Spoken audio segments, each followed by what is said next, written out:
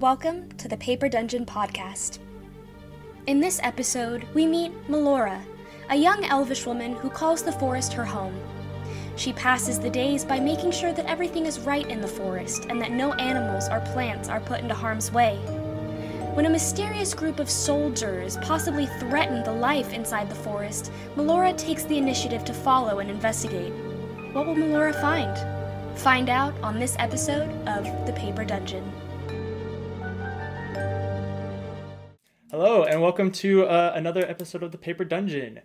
Today we're going to be here with Hannah doing a one-shot for her character, Melora. So that'll be super rad. We'll go ahead and get into it. So, Melora, Yes. you have been, you grew up in the country of Vianola, a forested land mostly inhabited by wood elves. Through different reasons, you have been on your own for quite a long time, just kind of traveling about throughout the forest of Vianola. And so you've begun to develop a sense for the woods. You know where the general location of many towns are, of lots of different settlements, but you've never really felt the need to join them. So you've just kind of been making your way through and surviving off the land, and doing quite a good job of it, for how long you've been doing it and for your age and situation and stuff like that. So you've been recently you've been in the southern side of Vianola, closer to the Lunincona mountain range, just on the other side of the country of Auclaron. And so you've just been kind of hanging about, and much like you do just about every morning, you awake your little squirrel nestled up on your chest, Ginger hanging out. It is a gorgeous, beautiful day. The birds are chirping, the sunlight is flowing in through the trees. I can't remember, did we decide that you sleep in trees or do you sleep around them? I do. Yeah, sweet. So you wake up and you've been in your tree, on your branch, very cuddled up. What would you like to do? Well, first I'd like to say good morning to Ginger. And I'd like to take out a branch that I got on my walk yesterday and start with my dagger, making it into an arrow. Okay. And just take in the sounds of the morning, see if there are any birds that might be by my tree, or if there's any passers-by underneath that I could hear their conversation. Just with my dagger, just making a new arrow and just relaxing. Yeah, very nice. You do that very easily. You've done this many times as one who has had to fashion her own weaponry for many years. So this is just a common place for you. You've even had begun to collect stones that are already basically shaped as arrowheads, and so super easy. You're just going through and collecting and really just kind of finishing off this. And it doesn't take you very long before you manage to finish up this arrow. You manage to fletch it very well. And attach your arrowhead. Ginger actually took off for a little bit, and then she comes back and just starts like gnawing on an acorn while you're finishing this. And as you go by, you're not in particularly close to any road. You have found that staying away from people usually is better, just because they usually have questions. So you generally try and stay just a little bit away from the road, but it is nearby if you want to go try and check out to see if there's anybody walking about or anybody traveling. Yeah, I'll probably get out my other dagger and I'll start climbing down the tree using both of them. Very nice. And I'll probably just look around and make sure I'm not going to scare any creatures or other animals while I'm getting down and walking about. I'll be probably quiet, as I don't want to really bring attention to myself, especially if there are other people around. But I'm probably just going to walk around and pick up any rocks that I like that might make good arrows, and collect any berries that Ginger might like to eat. Yeah, definitely. And something like that. Yeah. So you get down. I'll have you do two things. Go ahead and roll a stealth check for me and an investigation check. Right. Stealth is for how quiet you can be, and investigation is for what you find. Alrighty. 12 for stealth. Okay. And 15 for investigation. Very nice, yeah. So you're hanging about. You're not the quietest you've ever been. It's because I just woke up. Exactly. You're still a little groggy. Your senses aren't quite as tight. You're not quite 100% there. So every once in a while, you like step on something, a group of leaves or a twig, or you'll knock a rock over and be like, no, I gotta not do that. But you're going about and you're not really disturbing too many things. As you're making your way meandering towards this local road, you do manage to find plenty of food and nuts and berries, lots of rocks as well. They're all pretty small and flat, which works out really well, you found. And has been something that makes it really rather easy for you to make your weaponry. And so you make your way towards this road, and once you get there, you kind of stay just off it, just enough that you can see the road, but not really that you're on there or that anybody would notice you. And there's nobody currently on the road. It's been fairly quiet recently. Traveling has been a little bit slower, and so it's not like there's a huge amount of people. So you stay there for probably close to an hour, just waiting. Eventually, you do see one sole traveler comes down with his backpack. He has like a classic like wooden backpack with like the blanket that kind of actually makes up the backpack. With like I'd like to crouch and make sure that he can't see me, but I want to still be able to look and just observe. Mm-hmm. Yeah. No, you definitely can. With your stealth roll, you're just fine. He definitely doesn't notice you.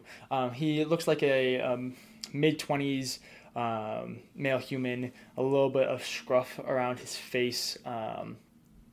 He's fairly dirty. It looks like he's probably been traveling for a little while and not really bathing or showering. Just been on the road for a little bit. It looks like he has a decent amount of stuff, but nothing really worth anything. Does it look like he has hunting gear, like he's going to be hunting animals? You do see he has one bow and a few arrows, but he doesn't carry a sword on him, and he doesn't really have armor or anything like that. Sorry about that. See if I can't get this to not be flashing people. Oh my gosh. Light no. There we go. I'm just going to whisper to Ginger and just be like, well, what do you think he's on about? Mm-hmm. He's got a bow, but no swords. Ginger kind of looks up at you and starts squeaking a little bit, as if she were actually having a conversation with you. Mm-hmm. You've learned to kind of be able to read her body language, quote unquote, mm-hmm. And figured out like generally where she needs food or attention or water mm-hmm. and stuff like that. And she seems very much just be enjoying your attention. But yeah, so he begins to meander along. Are you gonna do anything, or are you just gonna keep watching him? I'm just going to watch. Mm-hmm. I just want to see what he's doing. I want to make sure that no one's around to like harm the environment and harm the animals. Mm-hmm. But I'm not particularly interested in talking to another person, because why would I if I have Ginger? But I just want to watch, and I want to see like how he interacts with what's around him. Make sure he is just an adventurer and not in the mood to destroy anything. Mm-hmm. Yeah, you begin following him just a little bit, keeping your distance, making sure that you're not really seen, and he just keeps meandering down the road slowly but surely. You get the sense that he has traveled far and wide and is used to just blank endless miles to get to the places that he's been. And so eventually he does stop and just sit down on a rock and pull out his water skin and a little bag, a little cloth bag that he has some nuts in. He looks around in the general vicinity just a little bit and just enjoys it before he starts whistling just this little simple tune. He probably stays there. It?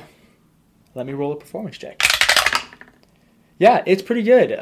It's pretty upbeat, a little jaunty, kind of fun, almost Irish local like folk music. And he just goes through and he sings, basically whistles what would be one song before packing up and beginning on his way again.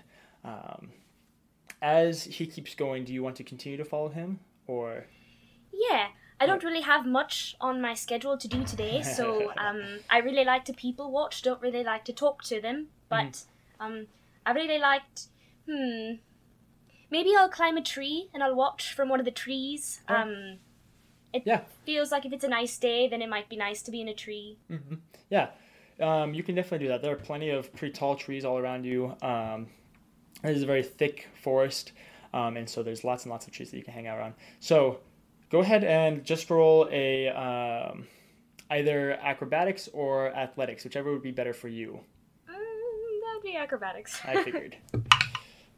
Okay, 16. Perfect. You get up this tree, no problem. As you get up a little bit higher, you have to actually stay fairly low on this tree specifically because it's so tall that it actually peaks above the canopy. And so in order to actually keep an eye on the road, you have to stay about midway through the tree. And you get up there, no problem, an action that you've done many, many times.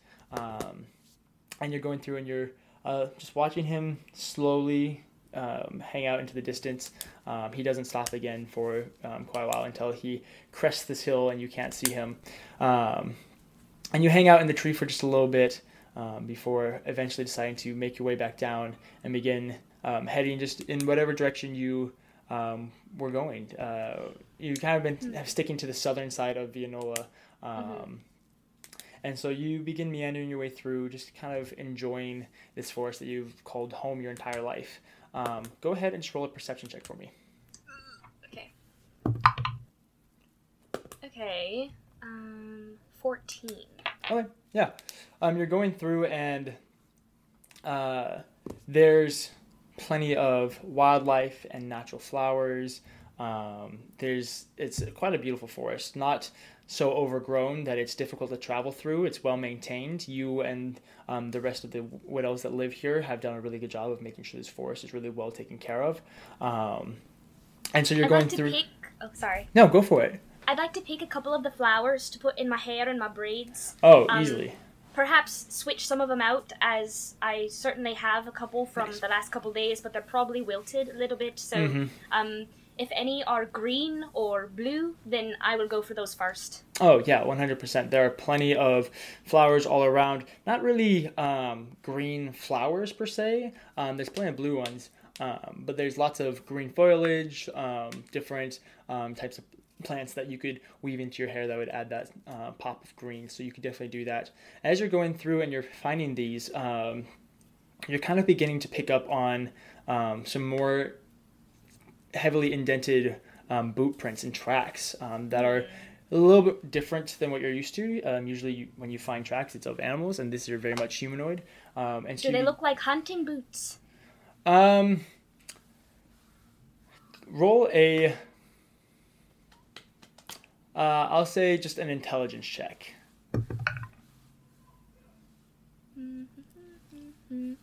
12. 12? Yeah, you can't really tell what the specific nature of these boots are. They have a really good tread on them. Clearly designed for maneuvering difficult terrain. And so you're not quite sure if it's for hunting specifically or if it's something other than that.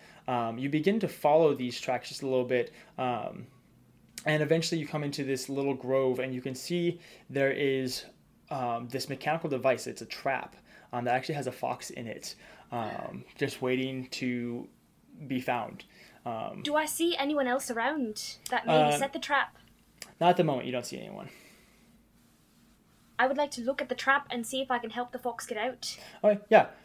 You go up to the trap, and the fox begins squirming, clearly it's panicking and not wanting to be there and stuff like that. So you go up, and you're trying to calm it down. Roll an animal handling check for me. 21. Oh, yeah, easily. You go up there, and you begin to soothe it before it eventually calms down. You cover its eyes a little bit, and you're able to see its back. One of its back legs is actually caught in this trap. And through a little bit of deciphering, you've managed to help animals out of traps many times. This is not something terribly new for you. You hope over the years you've managed to kind of discourage this type of behavior here in this type of the woods, or in this section of the woods. And trapping in general isn't really something, or hunting in general isn't really something people do in Vianola. So it's probably an outsider.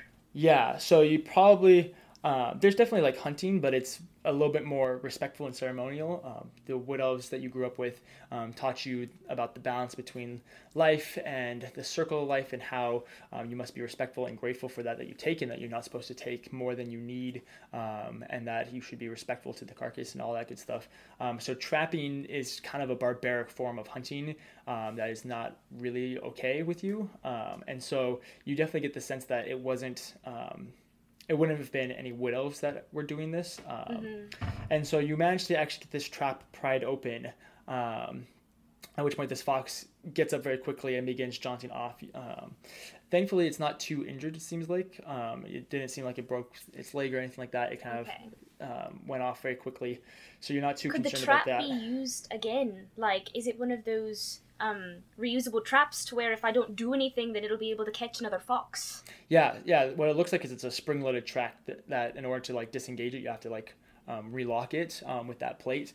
And so by prying this open, you've basically reset this trap. I'd like to take a stick that I see, and I'd like to put it in the trap so that it's not open for another animal to walk through. Yeah, definitely. You have to get a pretty big stick so as to not make sure that your hand accidentally gets caught in there. But you've done this many times. You know the little quirks to make sure that you don't get hurt while you're doing this. So you find a large enough stick and you poke that trap, and it clamps down on it pretty aggressively. You're kind of impressed that this fox wasn't really hurt before it is now disengaged. Was the trap put in a place to where it was covered by plants? Yeah, it looked like it was disguised and kind of blended into the environment. Can I make it more seeable? Like, even though it's been closed, if it were to open again, could I make it to where it would be more visible to animals or other people? Yeah, 100%. You could definitely like just put it up on top of the grass, or on top of a bush, or at the base of a tree, a place that's not really covered. This is a small little grove, probably only like 20 feet in diameter, that they put this in. And so there's plenty of places all around that you could definitely hide that. Or not hide that. But, yeah. Yeah. Okay, I do that, and I take a moment to hold Ginger close to me and just think about how it might feel if she ever got in a trap like that. And it's a little bit emotional. I give her a little scratch behind the ears, and then I put her back in. I offer my pocket to see if she wants to go back in my pocket. At which point she does, and like curls up into a little ball. And I keep walking. I want to keep following those tracks. Okay. Yeah, as you follow them, they begin to split off, and you understand that there's now multiple sets of these tracks, where there would probably be more than just one person. So as you kind of make your way through, basically these footprints each kind of go to one trap, and every time you go and follow a new set, there's a trap before they all kind of like lead back to this kind of gathering point and like head out in another direction. What are you going to disengage all those traps? Through, yes, and I'd like to make them be put in an area where they're easily seen as well. Definitely. And make sure there's no other animals that are caught in them. But I'd like to see if I would know by living in the forest if the direction of the prints or the boot prints are going in an area that I might be concerned about, like maybe an animal's home or a wood elf village or something like that. Yeah, okay, I see what you're saying. Go ahead and just roll a survival check for me. 8. Okay, yeah, the tracks meander a lot, and so it's kind of hard to get a general sense of the direction that they're going to or where they came from. And this particular area you're familiar with, but not to the point that like you could just pinpoint and be like, okay, if you go 300 yards in this direction, there's a village or there's a hovel there or something like that. Right. So you feel like at the moment it's just kind of hard to tell. You think that you probably would just need some more information to be able to figure that out. All right. I'd like to keep following, but if it gets to a point to where I'm hearing other people or I'm hearing other noises, I'm going to climb a tree to make sure that I'm not seen. Okay. Yeah, you begin making your way down this, basically this trail that's been cut through the forest. You can tell that there's like the further down you travel, and the more that you kind of analyze these tracks, the more you realize that they're pretty deep and like cut through the grass. So there's probably a lot of people traveling over this. And you begin to make your way through before eventually, just ever so faintly in the distance, you can hear murmuring and clanking and just general hustle and bustle of a group of people. I'd like to climb a tree. Yeah, definitely. You get up a tree and you can see just on the distance, there's a small little grove, again, probably no more than 20 feet or so. These are quite common here. There's little patches in the trees. And in it, you can see that there is a set of 6 tents, all kind of in a circle, 5 of them being white and 1 of them being a black tent, all kind of around this central fire that's been made. It looks like it's a pretty well-contained fire, that they're being pretty respectful about that. So you're not too worried about things going out of control or out of hand or anything like that. But yeah, there's this little campsite, basically. All right, I'd like to travel from tree to tree to try to get over the camp. Okay. But if I go down a tree, I'm not going to go all the way down. I'm only going to go low enough to hear conversation if they speak the same language as I do. Yeah, so you begin making your way over. Go ahead and roll another acrobatics check for me.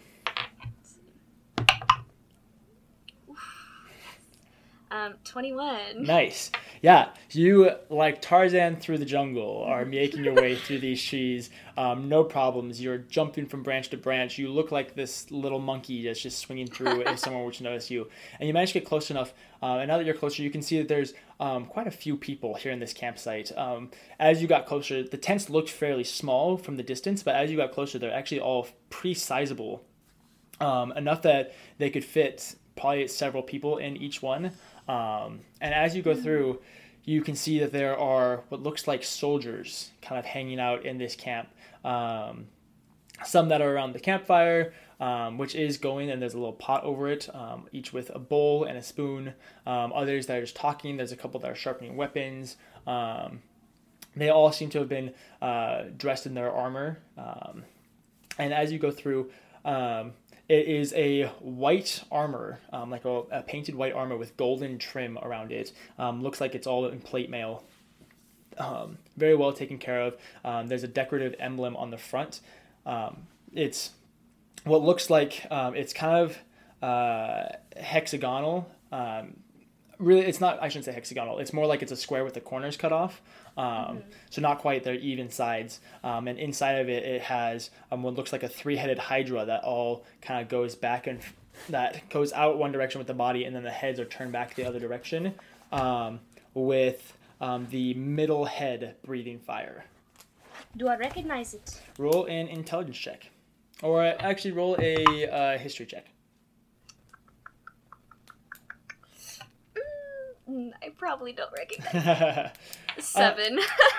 Yeah, you have done a really good job of staying very isolated throughout your whole life. And even throughout your childhood, you were well educated on the ways of your people and things that would be important to your life, as, you know, ceremonial rituals, how to be respectful to the land, how to manage the land around you, stuff like that. But general symbols and stuff like that of the rest of the world, governments, other countries, stuff like that, never really something that you were educated on.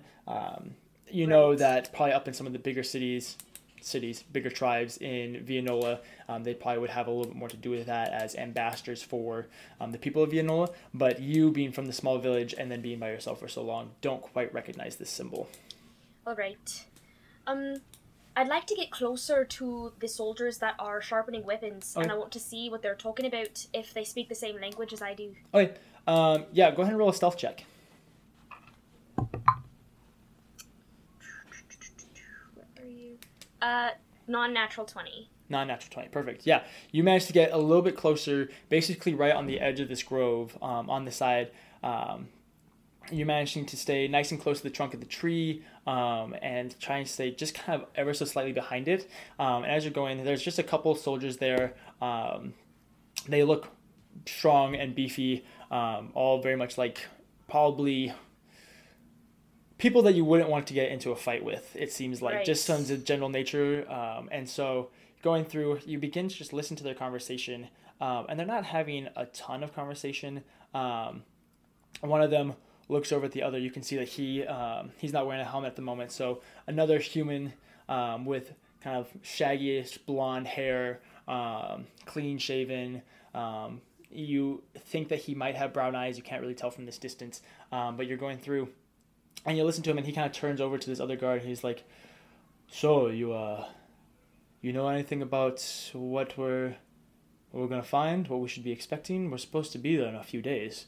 At which point the other guard goes through, and is. Did the stream cut out?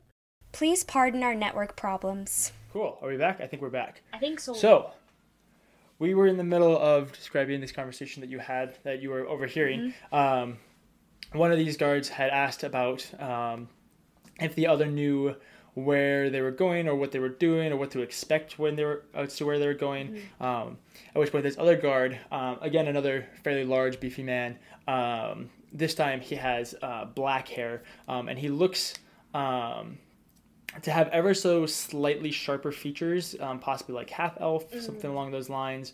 And he goes and turns and just goes, "I don't know, man. Like, we were assigned for this task force, but like, I don't know if I'm being honest." And he kind of like leans over and whispers, and he just goes, "Prazia seems, I don't like it, you know. That sometimes where I question if this is at which point that black tent opens up and you can see a pretty tall man, probably about 6'6", not like hulking huge by any means, but definitely not lean either. Pretty rugged man with a dark grayish skin. He currently has kind of these black baggy-ish pants that go down to these boots, and then he is exposed from the chest up with golden bands that go down around his neck and across his biceps, and you can see there's a number of different what almost looks like tribal decorations, you know, feathers and beads and stuff like that. But what's the most concerning about him is that he has, from what the back of what you can see, has like this jet black hair that's kind of streaked back and almost in dreads, but from the outside you can't see his face quite yet, but it looks like it's framed in this gold mask is kind of what you're thinking, with these two not horns but like plates that come out the side of it, at which point the two guards immediately hush. The man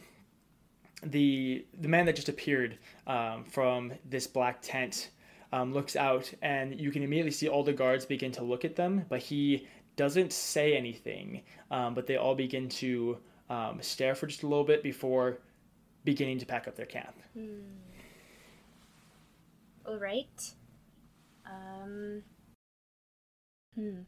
going to stay put, and I'm going to watch. I think that my hiding place is pretty good, so I'm going to stay here for as long as possible, but are they packing up with haste? Like, are they in a hurry? They're not in a terrible hurry. Clearly, you know, they don't want to be lollygagging. They don't want to be taking up too much time, but it doesn't look like they're like super eager to get on the road. As they're packing up, you can see that they break down their tents, and about 4 people to each tent is kind of what you're getting. You go through and you start counting the guards, and there's about 20 of these soldiers along with this one ringleader, you would assume. And so they go through and they begin packing up everything. Some of them are packing up the poles. Some of them are taking some of the material that they use to actually make this tent, stuff like that. They're packing up stoves and food and stuff like that. It looks like it's pretty split between about every 4 guys. They basically break down the tent into 4 different things and bring that down. And as they're going through, you can see this one grayish figure. He turns and begins like just scanning about, and you can see what looks like a expressionless gold mask over his face, with just black sockets where his eyes would be and a small little slit where his mouth would be.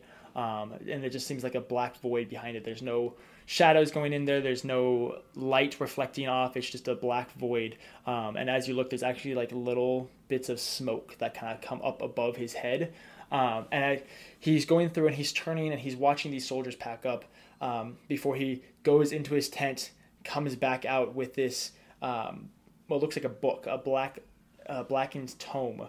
Go ahead and roll a perception check for me. 19. Nice. Yeah, so you lean just a little bit more forward, and just so you can get a better look at what he's doing. And he pulls out this blackened tome and begins flipping through it. And it looks like this tome has been burned at some point. Many of the pages are black with scorch marking around the edges, or they're just falling out. You can see that there's several pages that aren't connected to the binding anymore and just tucked into the page. This book is tattered and broken and destroyed in many ways, and he begins gently flipping through it, trying to be very careful before he gets to this one page, and begins to settle on it and study it and kind of look about as to where he is before setting the book down. He sits down in front of his tent and sets the book down in front of him. You can see as you look there, there's a bowl on this golden kind of four-pronged pedestal. There's this black, looks like it's made of like an onyx type of stone with water floating in it. And he sets the book down in front of this and begins staring into the water. And he does that for about 5 minutes without moving before he finally lifts his head, closes the book, and begins to pack up his tent. While trying to be quiet still, Mm-hmm. I'm going to kind of whisper to Ginger, be like, what do you think that's about? He's kind of creepy. She chirps just a little bit and chitters, but you can tell that she's also freaked out. Like, this doesn't seem natural, and her being just a regular animal, she's like, hey, this is not okay. Yeah. When I see that, I try to just make my pocket go over her head a little bit and say, I know you don't like this, but I don't want you to be scared. We can't be making any noise. And so I just kind of like tuck her head in to make sure that she doesn't have to see anything to scare her, but keep her safe at the same time. Definitely. But nice. I just want to wait until they're all gone so I can check out the camp and then follow. Okay. Yeah, it takes probably about 20 minutes for them to get completely packed up. Once again, just before they begin to head out, they all look at this golden masked figure, and you don't hear anything before they fall in line behind him, and he pulls out this book and begins to lead them through the forest. And they march along behind him, not terribly concerned about the environment. Like, they aren't trying to be super stealthy or careful. They're also not like, going through and chopping down trees to get out of the way. Like, they'll move around it. They're trying to move fairly efficiently, and stopping to destroy the landscape to make it easier for them to traverse in the future is not something that they're looking to do. You kind of get the sense that they're here for something and they don't really want to waste any time. You wait that little bit of time as they begin to disappear, and then you wait a few more minutes just to really let them kind of get ahead before you head down into this campsite. It's interesting. There is, it looks like something that would be fairly normal, where there's just the flattened grass where the tents were. There's a little bit of ash in this ring of stones that they had their camp fire around. The only thing that's really concerning to you is where that black tent was. All the grass beneath that is dead. And it looks almost like there's just veins of this blackish energy that kind of go out from that patch, just ever so slightly, not like spreading very fast or far, but just enough to kind of be of concern. What does Ginger do when I'm by the tent? So the tent's no longer there, but she recoils further into your pocket. She does not like being around that. All right. I take mental note of that, and I try to make sure there's no animals around that could get sick by eating the dead grass or something. And then I'm going to start to follow, but I'm definitely going to go by tree, especially if they're not worried about chopping down the trees. I'm going to stay where I'm comfortable. And I just want to see maybe if I can get a closer look at the book, or maybe just like where they're going. I just want to follow. Yeah, definitely. You make your way through. It's not hard to track them at all. They're not being stealthy. They kind of leave a path through the forest as they flatten the grass and kind of move around bushes and stuff. So it's not like they're terribly difficult to follow. And you begin making your way through. You're trying to go quickly so you can catch up to them, which you do before you get into the trees and try and just kind of keep pace with them as you travel through the trees. You manage to try and get up towards the front, at which point then you can see this golden figure has the book closed and is just marching silently forward. Go ahead and roll a perception check for me again. 10. Yeah, so again, you can tell that it's burned. You can see that there's script across the front of the cover. Can I tell what language it's in at all? It looks to be Elvish. Okay. The language that's written in, but you can't quite tell what it's saying quite yet. So you just try to keep pace. Eventually, probably about 3 hours later, they stop, and the masked figure just stops and sits down, not turning to face his troops or anything like that. He just sits down, cross-legged, with his book in his lap. Not looking through it at all, just sitting there, a quiet, silent sentinel as his soldiers, you think that they probably have seen this a couple different times, and so they now know that they have probably about 15 minutes to drink water, grab some snacks, relax a little bit, and so they all begin to sit down and just kind of refuel and stuff. What's around? So it's just, are we in a clearing or anything? Nope. So they just kind of stopped dead in their tracks and sat down. So there's not a specific clearing. It's not like you're in a particularly dense portion of the forest either. It's just this spot in the woods that they stopped and sat down. Interesting. Mm-hmm. Okay.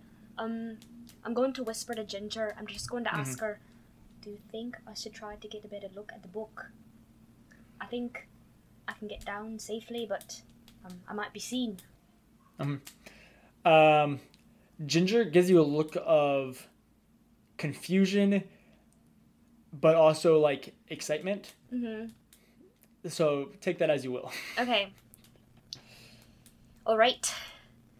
I would like to try to carefully lower down on the tree just to look at the cover of the book. I speak Elvish and Sylvan, so I want to try to see if it really is Elvish that I saw, and if I can make out any words or any more about the gold figure. Mm-hmm. Yeah, go ahead and roll a stealth check. Okay, please make it. Okay, 10, just flat 10. Okay. Yeah, I need to check this. I'm scared. It's in your book.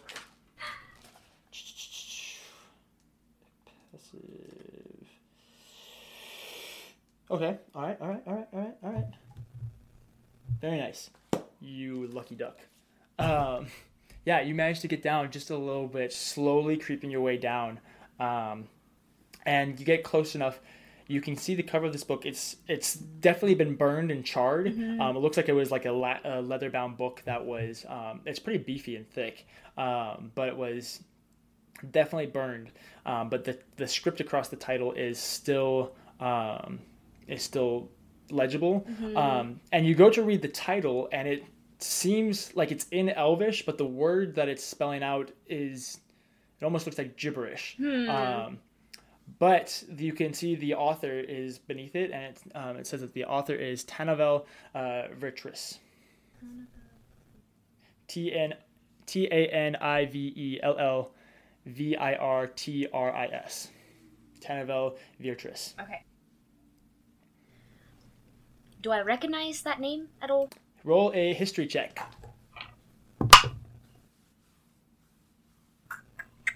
14.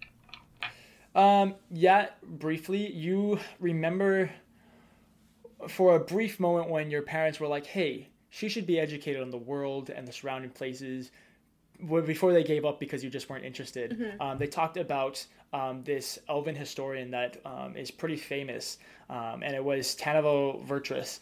He's kind of famous for writing a lot of different stuff. He was old enough to be around during the trial and kind of have seen that he actually only died within the last 50 years or so.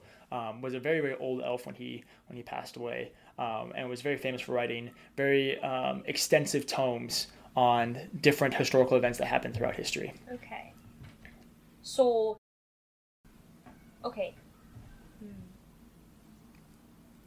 All right.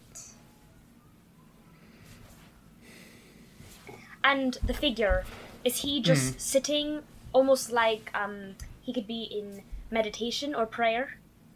Yeah, you could get that sense. He just is sitting silently with his hands resting on the book, or not necessarily on the book, but like on either side of it.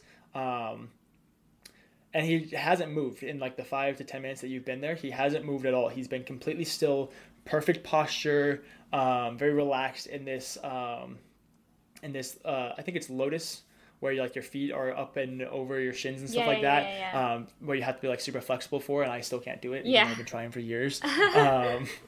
Yeah, so kind of in that very flexible pose with the book in his lap and his hands on the book, just staring straight forward. And the other soldiers, are they just talking amongst themselves? Are they watching? Yeah, it's definitely a hushed conversation. You go ahead and roll an insight check. 21. Very nice. Yeah. As you're studying these soldiers, they are talking, but it's very hushed tones. You get the sense that whoever this person that's leading them is not someone that they're used to having in charge, and they are. But that they also might know that they need to be quiet when this happens. Yeah. You get the sense that there's a lot of stuff that goes with it. They understand that they need to be quiet as they're trying not to draw too much attention, but they also don't want to disturb this figure. You get the sense that there is either a great sense of respect or fear or combination of both. And so they're going through and they're refueling, they're eating snacks, they're eating what looks like dried meats and drinking water and stuff like that. They have a couple people have some bread and some cheese and stuff. So it's not like they're being completely quiet and silent, but it's definitely not rowdy or anything. Yeah, they're definitely not rowdy by any means, and would probably be a little bit quieter than a normal troop would be. And so there's definitely that sense of reverence to it. All right. Knowing that it's not exactly silent, but I definitely don't want to make a lot of noise, I'm going to try to get back up higher in the tree, but be a little more careful than I might have been before. Using my daggers, but maybe I don't take it out all at once before I put it in the other. Maybe I slowly take it out before I put it in. Just try to climb the tree undetected, considering I'm so close to the book. Yeah. Go ahead and roll one more stealth check. Are you proficient in stealth? Yeah. Okay, perfect. That's 19.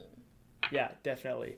You are much more careful this time, making sure to be very, very precise with your actions and very intentional with what you're doing and where you're placing these tools that you're using to get up, and you make your way back up into this tree. About when you get to the branch that you're on, you can see this masked figure grab the book, put it off to the side, stand, and then grab the book and begin marching again.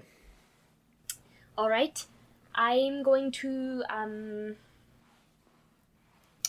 wait until the last soldier passes by me before I pass through the trees, just to make sure that they don't hear me.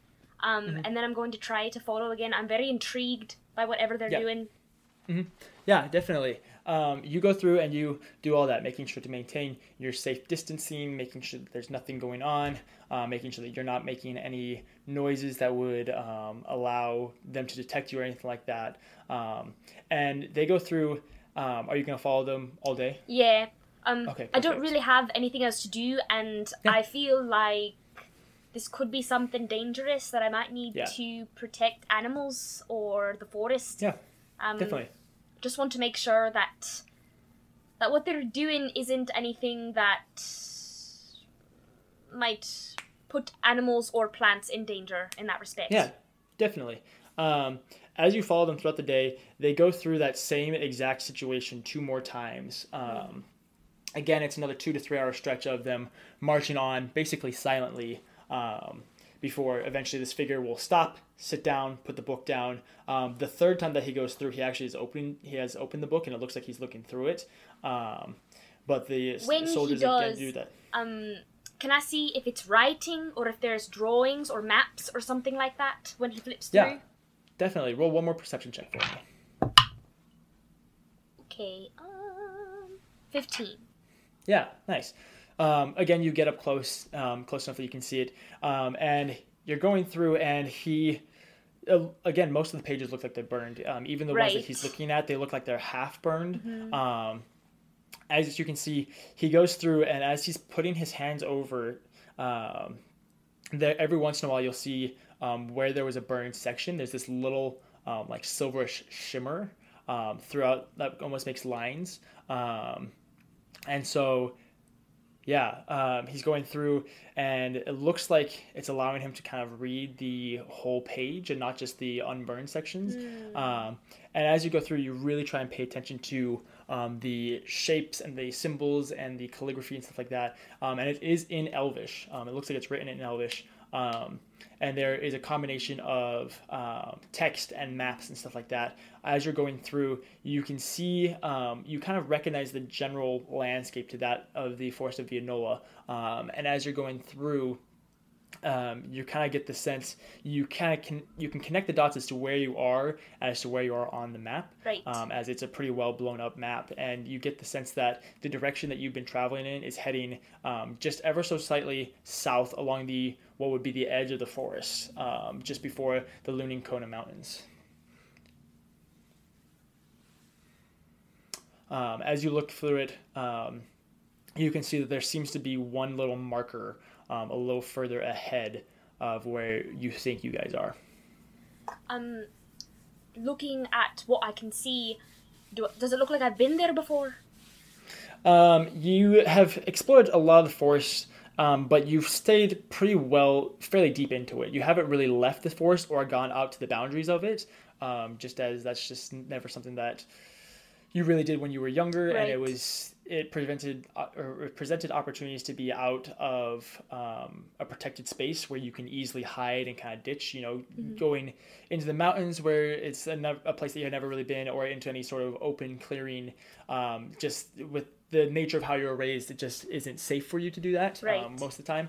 And so you really kind of stayed away from the borders of Vianola and stuff like that. So you haven't been quite this far south into this very bottom corner of the Forest of Vianola. Not quite there yet. All right. I'm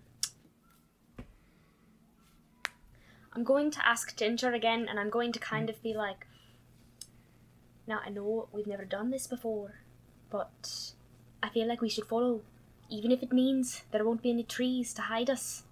I feel like there's something going on that we might have to step into, but I don't want you to be uncomfortable or scared, so if you really don't want me to, I can try to find another way. Ginger kind of looks at you before pulling out a nut and just kind of gnawing on it and like leaning on your chest and just kind of like noms on it. I like pet her and I pretend like she has like just admitted something very emotional to me. Oh, yeah? And I'm just like, I know, I love you too, don't worry, you'll be safe. And I put her back in my pocket, but I make sure that, like, there's enough, like, you know how pockets can sometimes do that, or they can, like, open a little bit? I'll open it a little bit, make her so that she doesn't have to, like, use as much physical exertion to eat her acorn. Yeah. And then I'm just gonna stay put again. I kind of want to see where that point is, and then once I know what it is, then I'll decide whether I want to keep following or I want to go back to the forest where I feel safe. Yeah, definitely. So you figure this all out on basically the third time that they stopped. They get up and they march one more time before eventually stopping in a small clearing again and setting up their camp. You can see it's rather interesting. This figure has what looks like two onyx little squares of like stone, and he'll go up and he finds whatever spot it is that he's wanting to go to, and he just stacks them ever so gently so they're leaning against each other, and a tent will pop out of that little figurine before it goes and enters it. As soon as he enters, there's little bits of smoke that kind of come out of a small little opening in the top of his tent. As now that you're a little bit closer and you've gotten a little bit braver and been willing to stay just a hair closer, you can see that this is a black, like jet black tent with like gold stitching and stuff like that.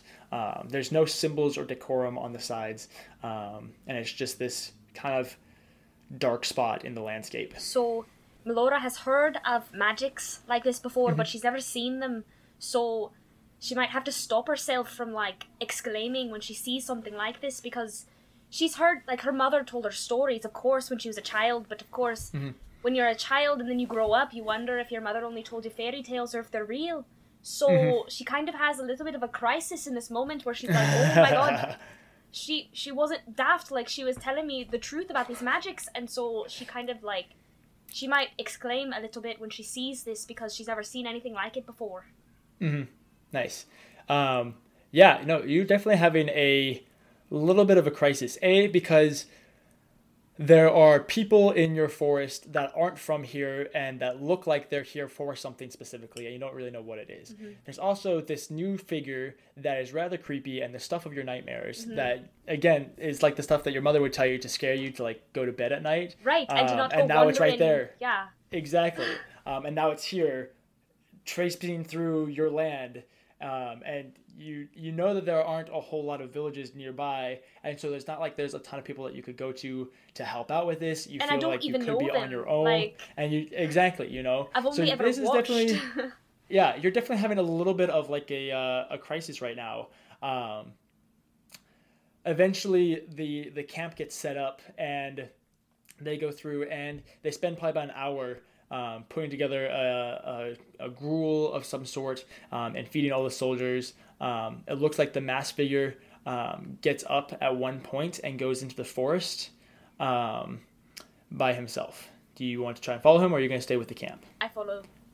Very nice. But before I do, while they're setting up, that during that hour, I'm just going to take out the berries that I picked earlier, make sure they're the ones that I know about, that my mother taught me about, and make sure I'm not mistaking them for others, and then I'm going to eat a couple just so I'm sure I'm hungry after doing a lot of tracking. Oh, yeah, 100%. Very nice. Yeah. Most of them were pretty good. You've done a good job of not wasting time picking berries that you already know that you can't eat. So you're pretty confident in most of the stuff already. But it's always good to double check. There was a one time a few years back where you didn't double check and you were sick for days, and it was just not a great time. So you very much learn to double check always. And so you do that, and before long, that masked figure does get out of his tent and move out into the forest, at which point you begin to go follow him. And he goes out only not very far, probably about 20 or 30 feet, before he finds a fairly sizable tree. I make sure that that's not the tree that I'm in. No. It's not the tree that you're in. You've kind of... It was interesting because you were just on the outskirts of their camp, so their camp was like over here, and he went like this way, so you were able to kind of keep an eye on him from your tree, as it was kind of this middle ground. And he doesn't go very far before he stops in front of this pretty sizable tree, probably about 6 feet in diameter. Not a huge, ridiculous tree, but still pretty sizable. And so he goes up to this tree, and you can see he takes his mask off from behind. And you're looking at him from behind, so you can't quite see what his face looks like. And as soon as he does take his mask off, the smoke begins to billow even more so. And he just gently places his face against this tree, and you can see the tree begin to wither and suck in. And it's almost like all the moisture is being sucked out of this tree before eventually, and it's just in like a 5-foot, 10-foot area. So this tree withers around before eventually it gets so thin that it snaps and begins to fall. Am I in the way? No, it falls away from you. All right. So you don't have to worry about that. Do you mind if I make a wisdom save to see if I, freak out? Go for it. All right. 16. Yeah, nice. You managed to hold your composure. Yeah, very nice. But I'm very scared. I'm not comfortable. Yeah, definitely. And he begins just making his way along this tree. he has put his mask back on, but he's just gently placing his hands on either side of the bark and has begun just sucking the life force out of this tree. And it's a pretty sizable tree. There's probably about 40 to 60 feet of tree that he has to go through before he's going to be finished. All right. I'd like to make sure that Ginger doesn't see this because I'm sure that this would give her nightmares, as if she's not going to get them already. So nice. I'm going to, like, kind of cover her, but again, not to make her feel claustrophobic or anything like that, but just to make her feel safer, because I don't want her to be seeing this. This is very scary.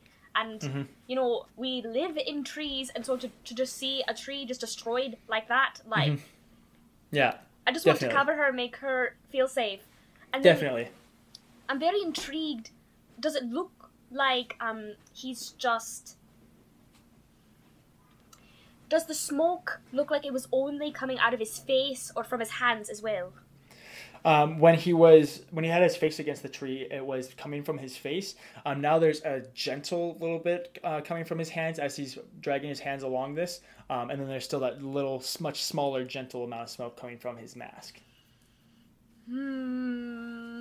Okay.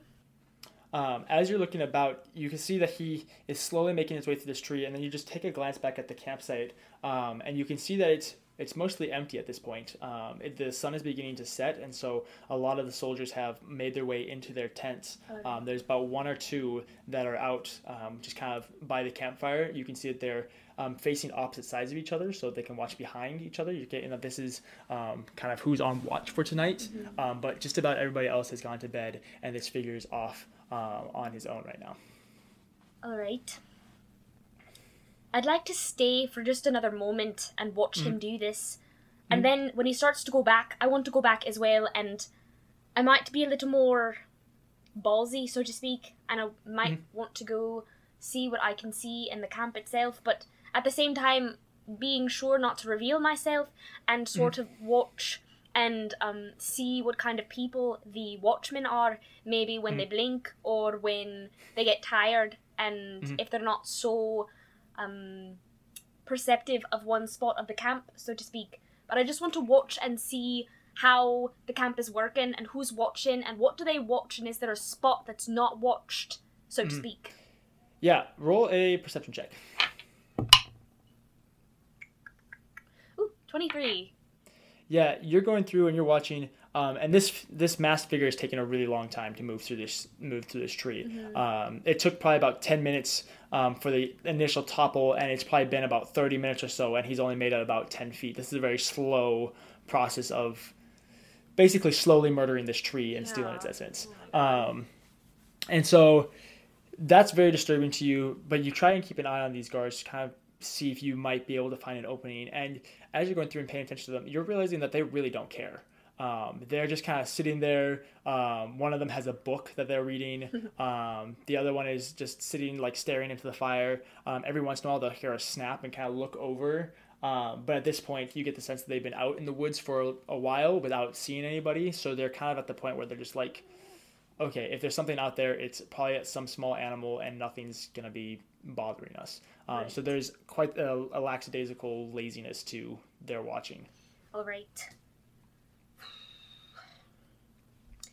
I really want to stop the masked figure, but I'm not in any sort of position to instigate a fight. I will defend myself and I will defend an animal, but I feel like in this moment it would be smarter for me to just watch. Unless, of course, he goes for an animal or anything like that, then I feel like I'll have to intervene, but I want to figure out what exactly he's here for and if I can stop it, because I definitely don't want him doing that to the entire forest. Yeah, definitely. You're going through and you're just kind of like watching him and eyeballing him, trying to just decide what might be the best course of action. And there is something that you do notice is that he doesn't have the book with him. He just has his trousers. I say trousers loosely. They're not like typical formal wear or anything that you would typically wear. They're very much unique to his kind of aura.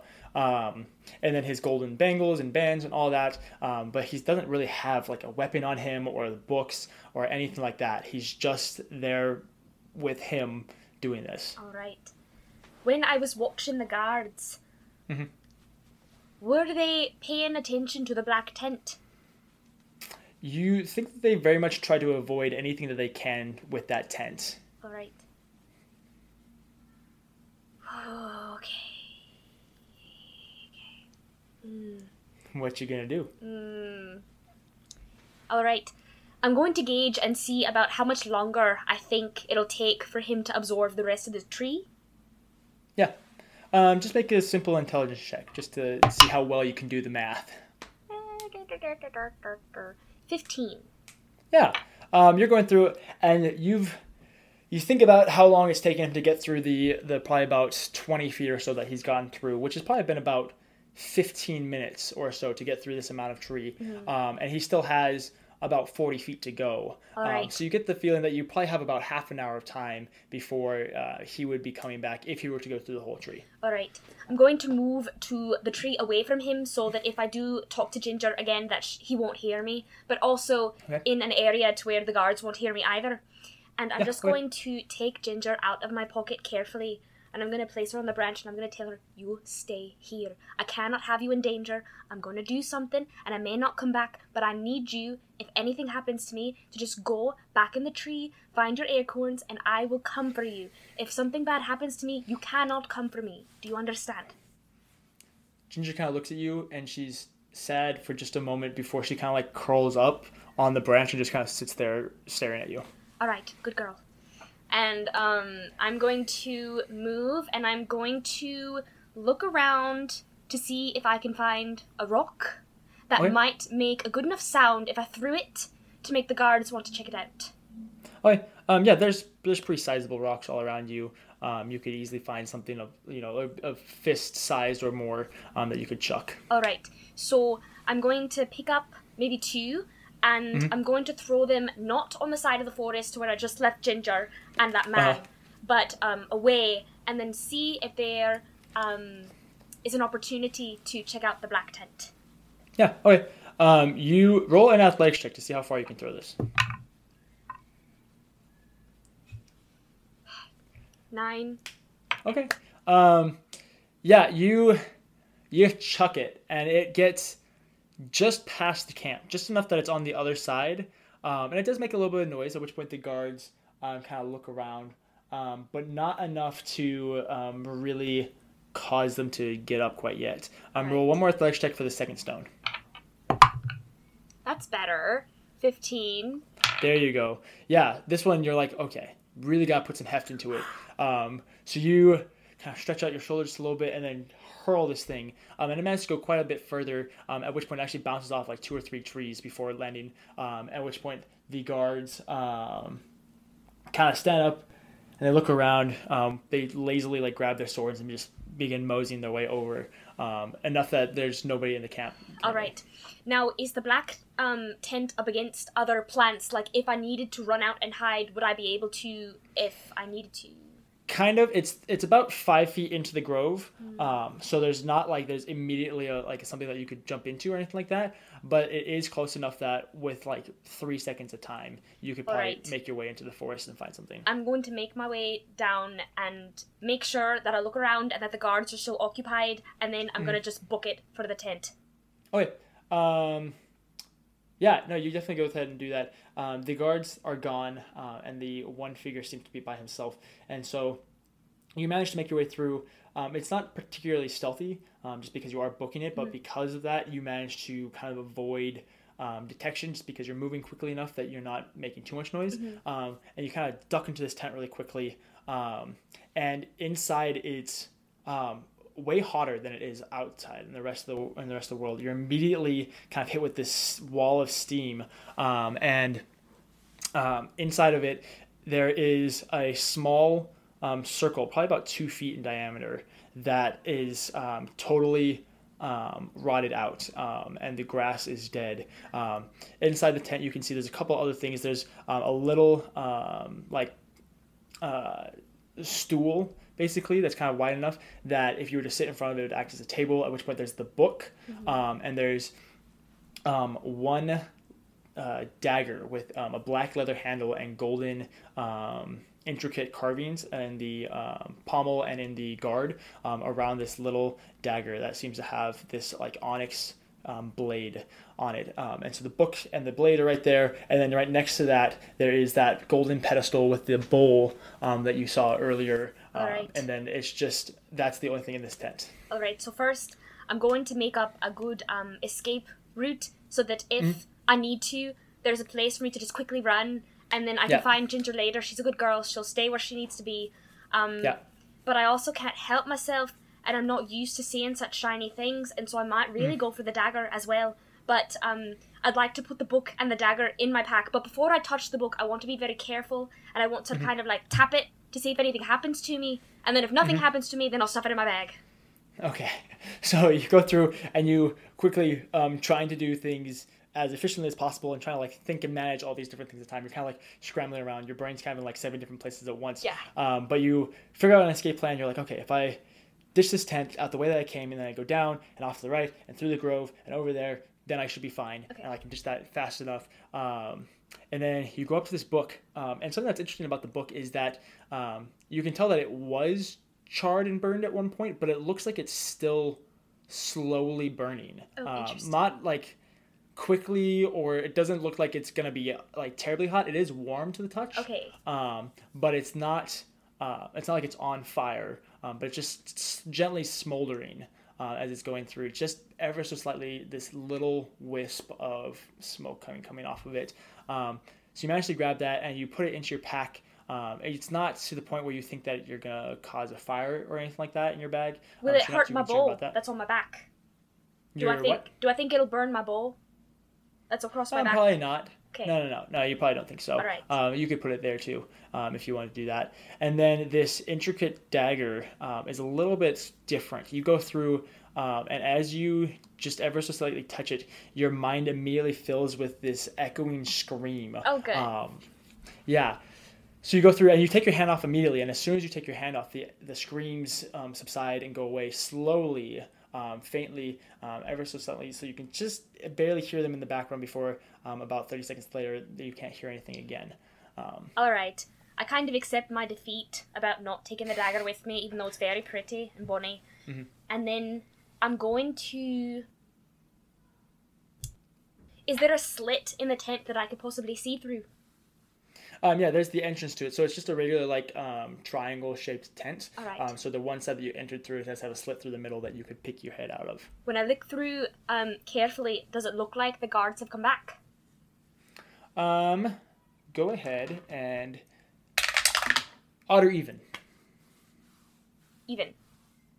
So you're going through, and it looks like just as you're sticking your head out, you can hear the guards coming back into the camp. Just kind of wondering what that was before they sit back down. All right. Now, do I think that I could lift up the back of the tent and go out in a way that maybe is not meant to be an exit, but that I could make it one? You go and feel the back of the tent to kind of see just how tight it is, and it's fairly loose. You think that you could probably squeeze your way underneath it. I'm going to try, and I'm going to try to be quiet, but the priority is getting out. Yeah, definitely. Go ahead and... What do I want you to roll? Just roll stealth for me. Yeah, let's just do that. Yay, 17. Nice. Yeah, you managed to kind of squeeze your way out, not letting the tent shake too much, not making too much noise, and you kind of crawl your way out before gently getting on your hands and feet, and then getting back onto your feet, and kind of looking around. And it seems like the guards haven't noticed you. All right. And the figure is off in the distance. You can actually see him. You basically have a beeline right to him, but he is facing the opposite direction of you, still going through that tree. Getting pretty close to the end now, though. All right, so this is what I'm going to do. I'm going to move straight from behind the tent and keep going for about, I'd say 10 minutes before I climb a tree and I go back around to where Ginger was. I'm not going to go straight to her just because that's where the figure was, but I'm going to try to, just in case they saw my footprints or something like that they would go a different direction than where I actually will end up. Yeah, you go through and you do all of that, making sure to very much cover your tracks, make sure that it's very difficult for you to be tracked and stuff like that before making your way back to Ginger. It's probably about a 10 to 15 minute endeavor as you go through. But when you come back to Ginger, you can see that this golden masked figure, is back at the tent. Okay. And just as you're getting back to Ginger, the tent like flips over as this smoldering, the eyes are now this glowing smoldering red, and there's smoke billowing from his mask, and you can actually see just off of his arms that this general smoke as he goes through, and he picks up one of the guards, silent as a mouse, not making a single noise as he's doing this, aside from the territorial effects of the tent being flipped over. But like his boot steps aren't making noise. He's not breathing hard. The only thing that you can hear is this one guard struggling as he grabs him by the bottom of his breastplate and lifts him off the ground, keeps him up with one arm and reaches underneath his breastplate, sticking his hand deep into his chest. And the man just like withers slowly before like the armor just clanks down. At which point all of the troops begin rustling and making a noise. You get the sense, you could see that the one troop that was still there almost like winced in pain for just a second as they all begin to like come and fall into line.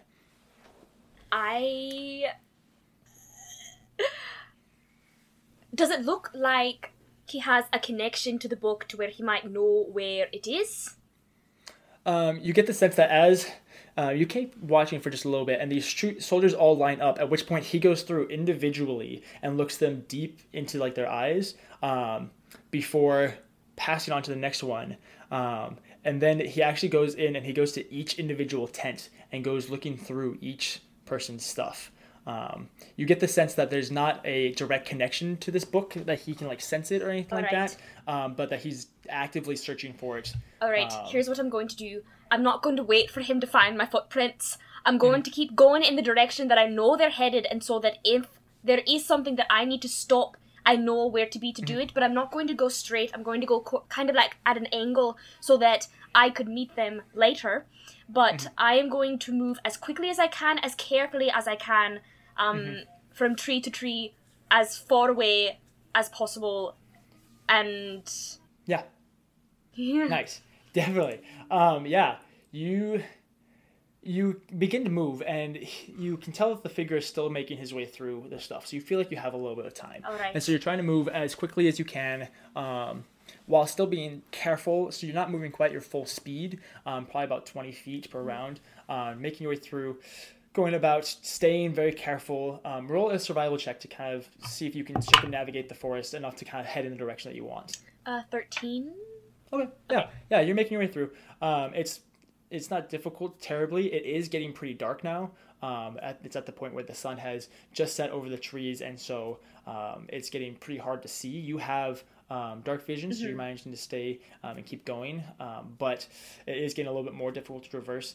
Thankfully, you know the stars well enough that you could tell which way is north, and so you kind of know that you generally need to be heading the opposite direction of that, kind of in a little bit of a southeast direction from where you were.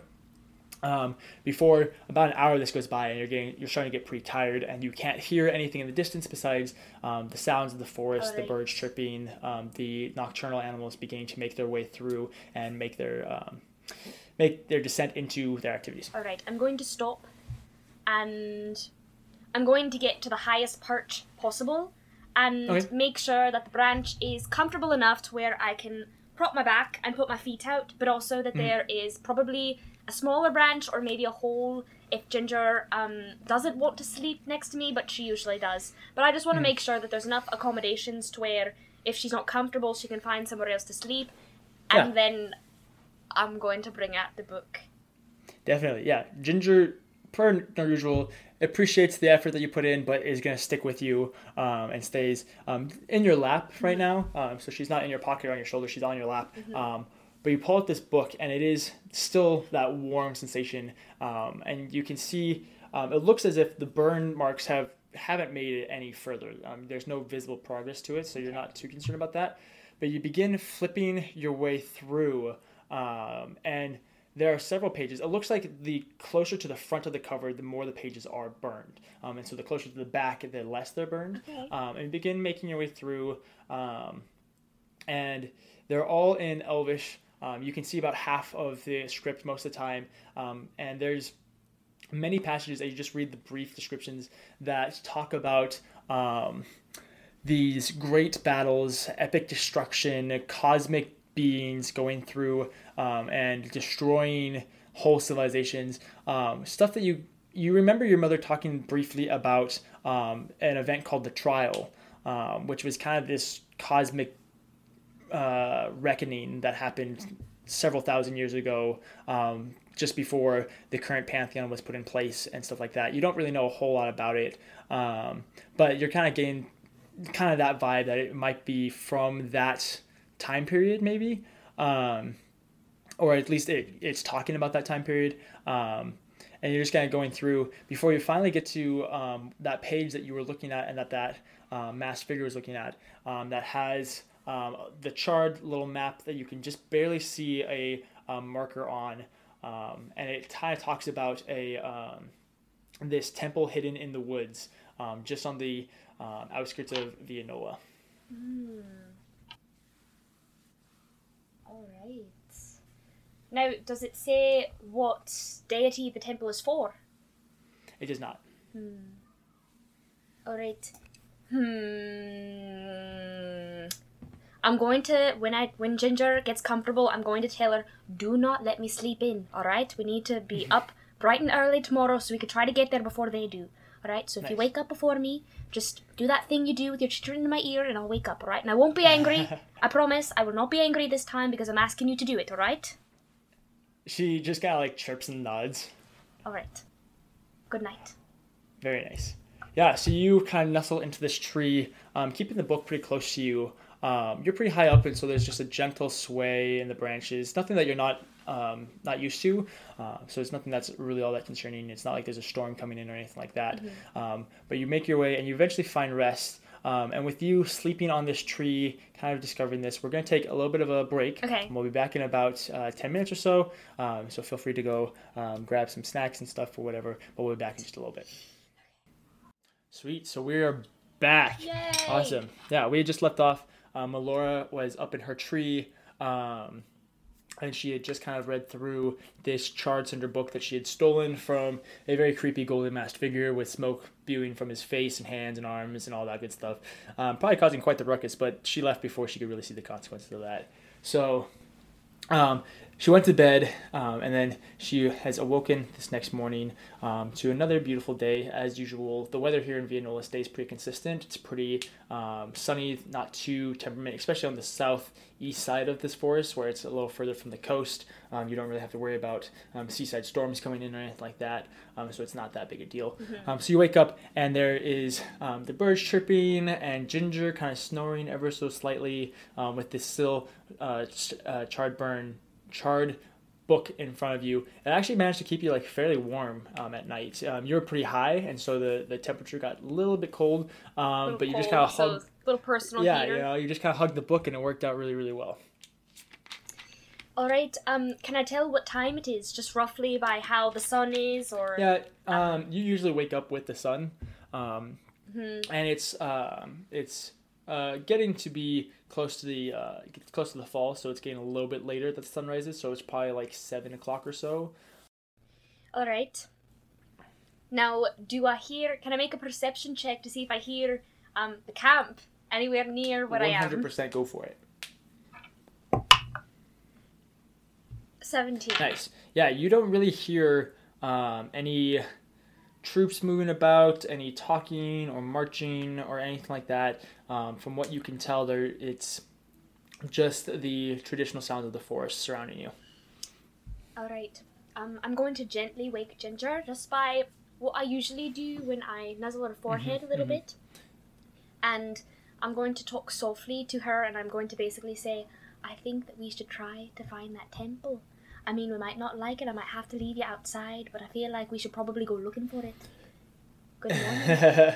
She just kind of slowly opens one eye, then opens another eye before like stretching out her little paws, and kind of like curling up, and then she just slowly like makes her way up into your pocket and then goes back to sleep in your pocket. Okay, I like pat gently on the pocket, and I'd like to look back on the page that the map was on to see if I can kind of figure out how to get to the temple. Yeah, it's hard because what you would imagine the directions were, or like the general locale, They are gone. are basically burned off. You get like bits and words, and every once in a while it's like south, trees, look for this boulder, stuff like that. But there's not really a whole lot of landmarks that it's directing you towards. You just kind of have the general vicinity of this marker, just a little bit south of you.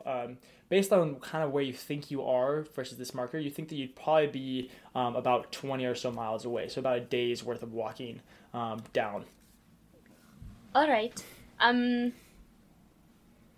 Since Ginger is asleep, I didn't think she'll want me jumping through the trees, so I'm going to gently climb down, but I'm still going to make sure that I'm in the trees, so not on a path, so to speak, so I cannot be seen, but I'm going to keep my ears alert, and I'm going to start walking in the direction that I think I need to go, but, you know, not going super slow, but also not trying to bump Ginger around so she can still get some sleep. Yeah, definitely.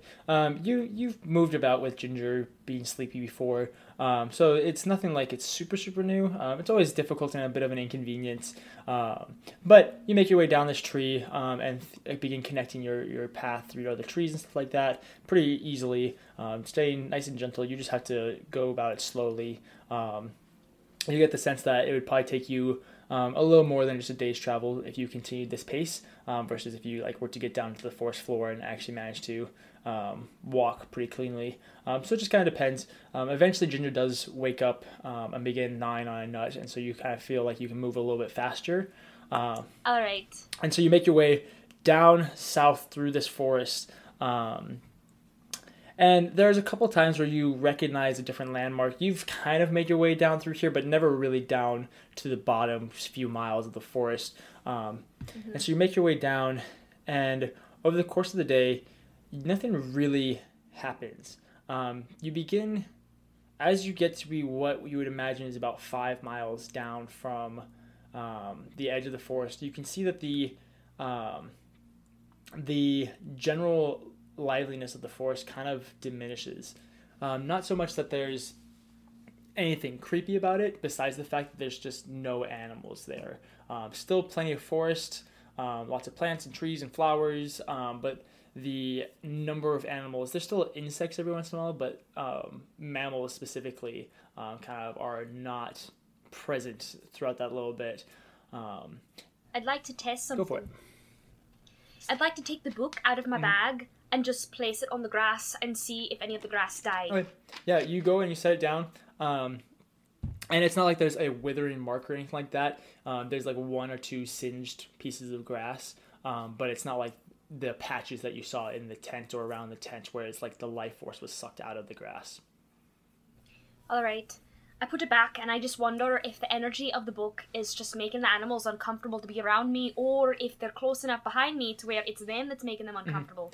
So with that in mind, I'm going to try to walk maybe a little faster, but not fast enough to where I get unwinded and I get really tired, but a little faster. Yeah, you begin moving just a little bit faster, just with a little hustle in your step, and you can make your way through. And you spend a good amount of time just getting your way closer to this edge of this forest. And as you're going through, every once in a while there's a pillar that appears. You'll pass it, and it's just overgrown vines and vegetation and just different crawling plants that have kind of taken over these almost obelisk-style boulders that look just ever so slightly like landmarks, like they could be trail markers or something like that. Many of them are broken in half or crumpled, and are they man-made? They look like they have been chiseled, with one side of the obelisk has markings cut into it in a language that you don't understand. All right. Maybe I didn't understand it, but have I ever seen it? It's yes, because it's written in this really, really old Elvish script. So you kind of... Oh, is it Sylvan? I speak It is Sylvan. not Sylvan. Okay. So you go through, and it has some of really similar lettering to that of like ancient Elvish. Not quite the same as Sylvan, but it's just enough and it's just different that you can read it, but everything that it reads seems to be gibberish. Right, like lost in translation, or words have different meaning than... Yeah. Alright. Now, when I see these pillars, does it look like they are making a shape, or they're just marking just a spot? It's just every probably quarter mile, half mile, as you begin making your way, there's a single little marker within about a mile radius. You kind of get the feel that like anywhere within this mile long stretch of path, there's going to be a marker every so often. Well, then could I make the connection that perhaps this means I'm heading the right direction and this is for the temple? Okay. Yeah. I'm going to keep following. I'm not going to leave any markers on any of the trees since I have these for me, so I'm going to keep walking and maybe just look out for the markers and try to follow them. Definitely. Just roll a general perception check for me. 14. Nice. Is your investigation higher? No. No? Okay. I should have said investigation, but we'll just go with the perception roll, so that's probably fine.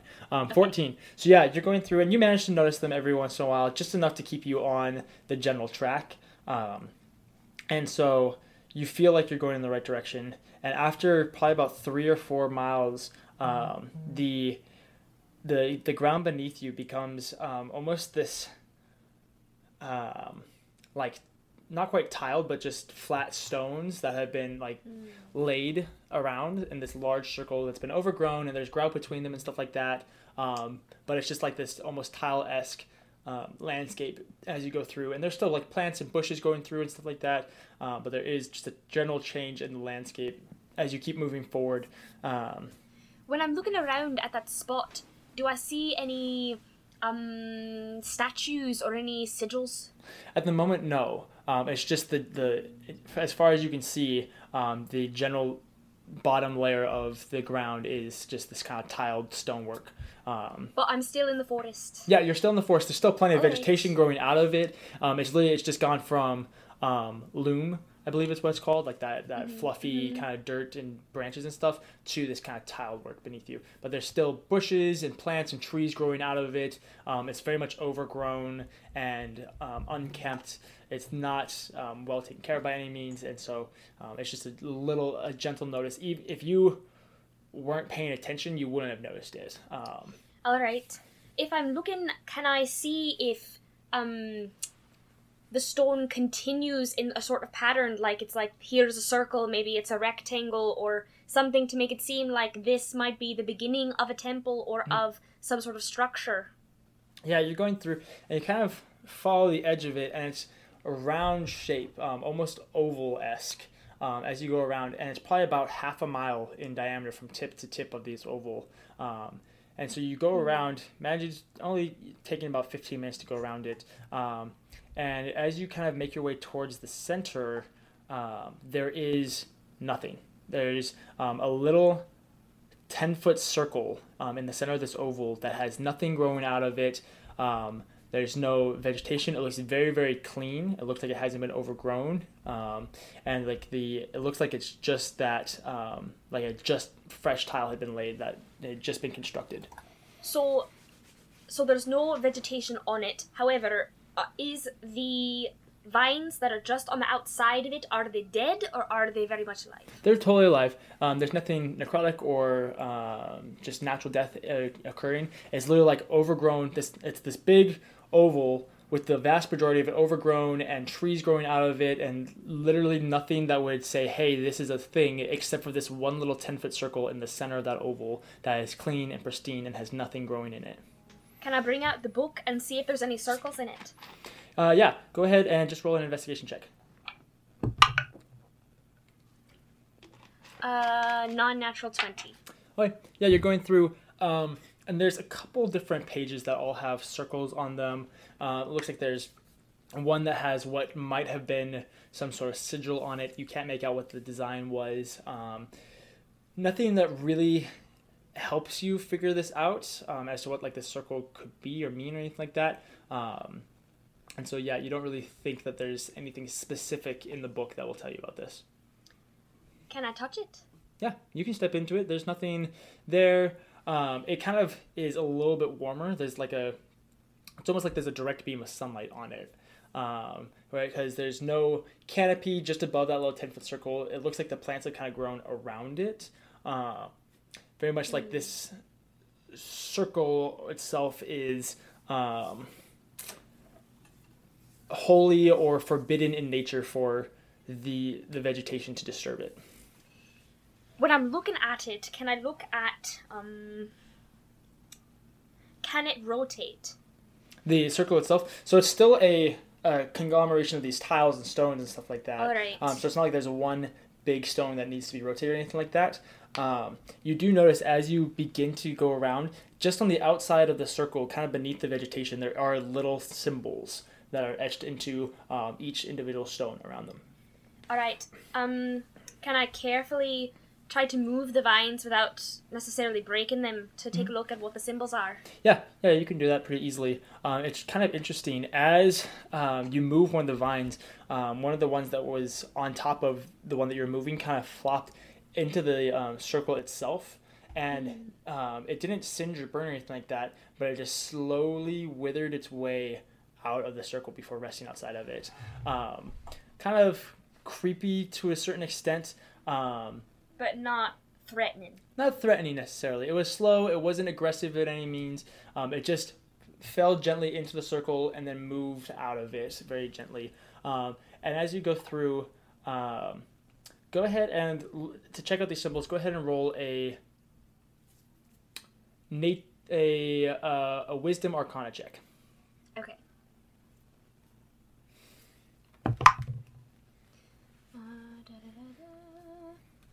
14. Nice. Yeah, so you get the general sense that the symbols here are designed for a sort of abjuration type of magic that is not lethal, but just kind of deterring or deterring in the sense that it just wants whatever's in the circle is meant to be undisturbed. Now, if I took out my dagger and I found where the sun was shining and I tried to move the sunlight around, would that do anything for me? Yeah, you go through and you kind of move around and you can make a little beam of the sunlight and you kind of move it about. And it's interesting, as you move the beam, whatever vegetation it lands on, it moves just a little bit and kind of shifts just enough that it stays out of that sunlight. All right.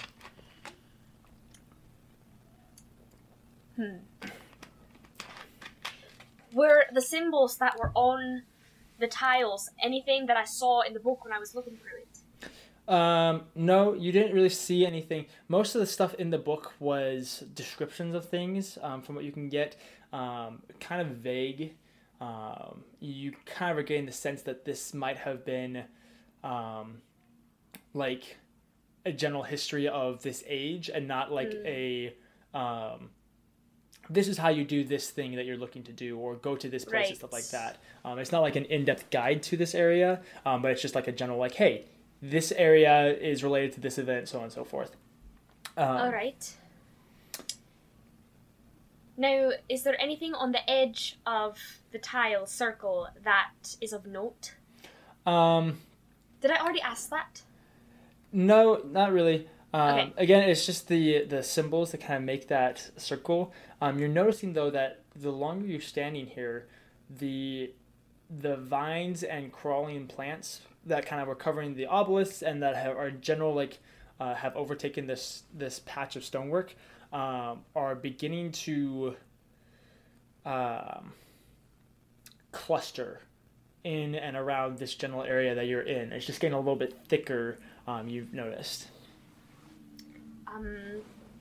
Can I take the book out of my pack and do a little experiment? Yeah. All right. I'd like to hold the book in my right arm and extend it near the vines and see if it clusters around where that is. Okay. You extend your arm out towards the vines just with the book, and they do get just a little bit thicker. All right. As you're standing here contemplating, you're also noticing that the vines just around your feet in general are getting a little thicker as well. All right. Can I walk? Yeah, you can walk. All right. I'm going to keep walking in the direction I was traveling before and see if I can keep looking at the floor and if there's anything I can figure out about whether this is an entrance somewhere or if it's more of like an altar of place of worship or something like that. See if I can look around and see if there's any other structures or anything like that. Just try to figure out what's going on. Yeah. You make your way past this oval, just moving your way towards the direction that you were, hoping that you might find something else. And you go for about 2 or 3 more miles before you actually reach the edge of the forest. And you can see this is the closest you've been to the edge of the forest that you've ever been. And you can see there's the break in the tree line, and there's this little clearing pasture, kind of flat land before it begins to get kind of this rocky scrambling motion, and then probably about a mile out it begins to raise in elevation into the what you would know to be the Lunankona Mountains. All right. When I was looking at the book and what I could figure out about the map, did it seem like there was a direction or an amount past the forest that I would have to go? Like, do I know about how far away from home I'll be if I finish and go to the temple? Yeah. So you look back down at the map and you kind of really squint to figure out where exactly this marker is, and you realize that's actually just inside the forest. It's not past the forest. It's just inside the Vianola forest. So then with that information, I'm going to look at where the edge of the forest is in the map and see about how far away I might be, or whether is the marker right before the edge of the forest? Yeah, it's pretty close to the edge of the forest. All right. Yeah. I have a feeling that I found it, but I just don't know how to get in.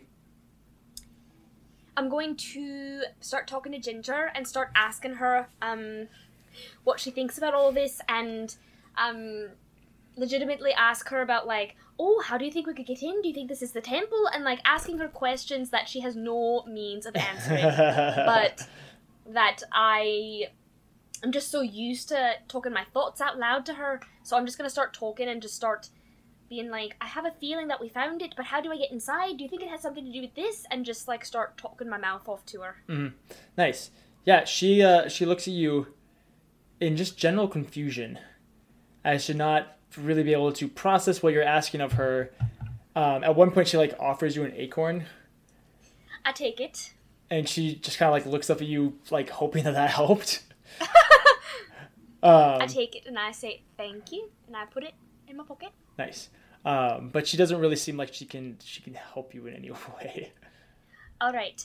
Are the trees different where the tiles begin? So on the tiles, I said it earlier, but I was mistaken. There are actually no trees specifically on the tile. Surrounding the tiles, there's trees and stuff like that, but it's just this bushes and overgrown crawling vines on this specific oval. I'd like to test something, but I didn't know if it's a good idea. Let me see what I have quick.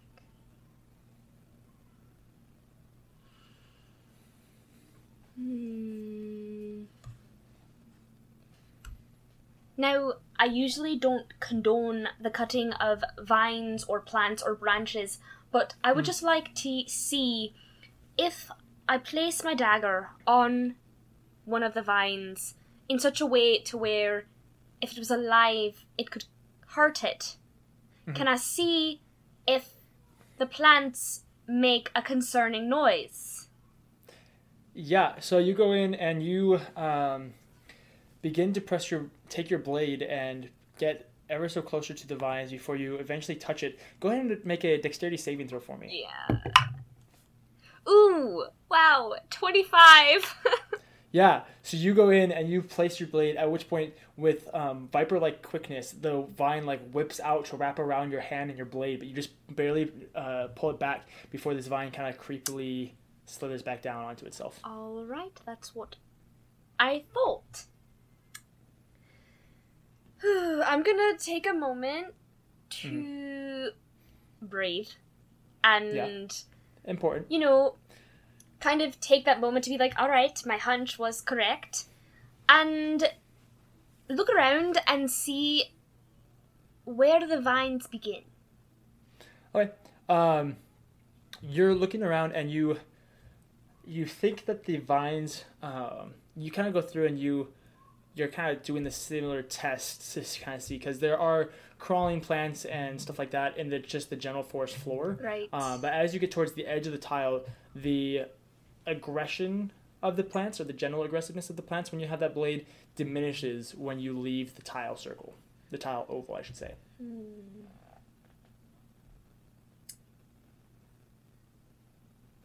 All right.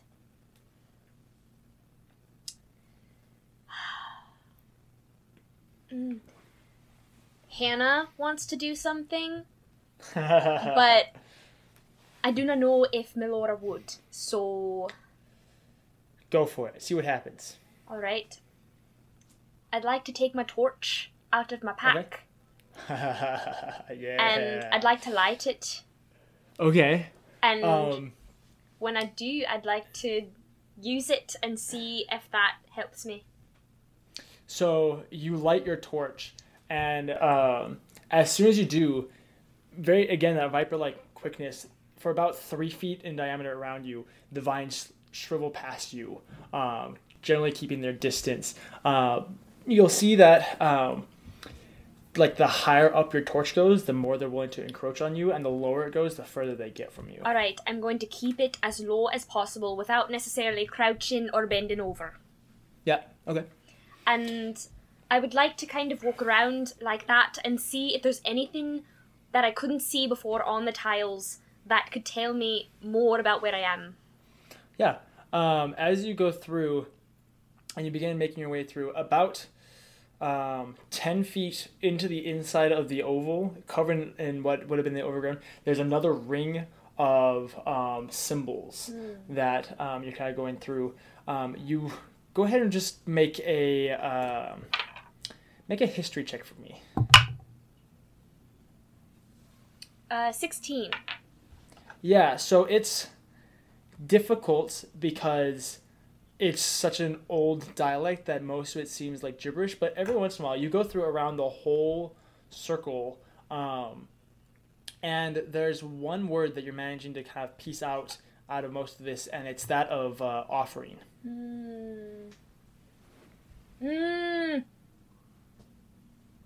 Alright.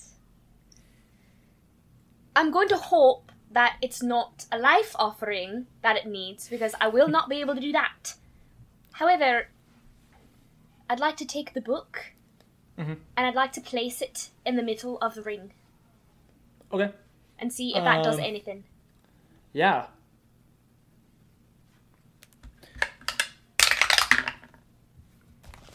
I need to check something. So...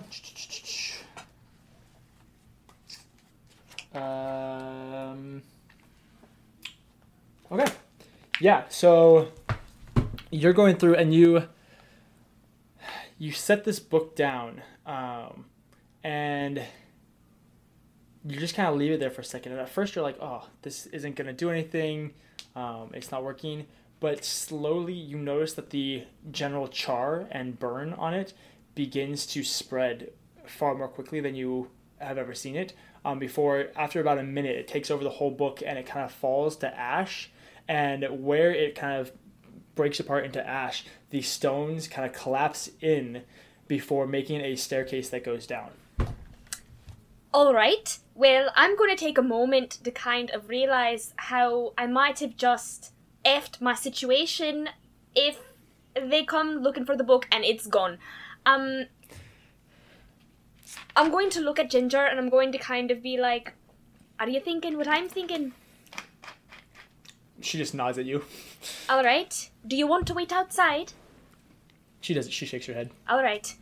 And I'd like to go down the stairs, but slowly, to see if the opening will close. Because if it doesn't close, I will be pretty anxious if they find me and there's an opening and I am there and I stole the book and I was there before they were. I want to make sure that if I go down, that they won't be able to just follow me and they'll have to figure it out for themselves.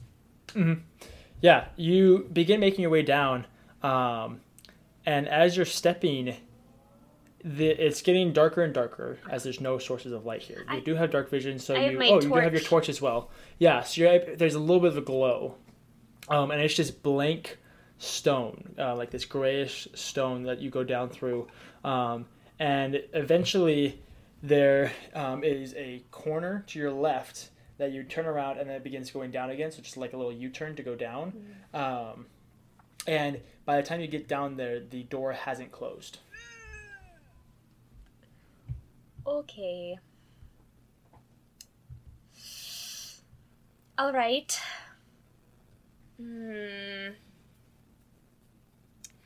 Now, if I'm looking around... no. I just need to hurry.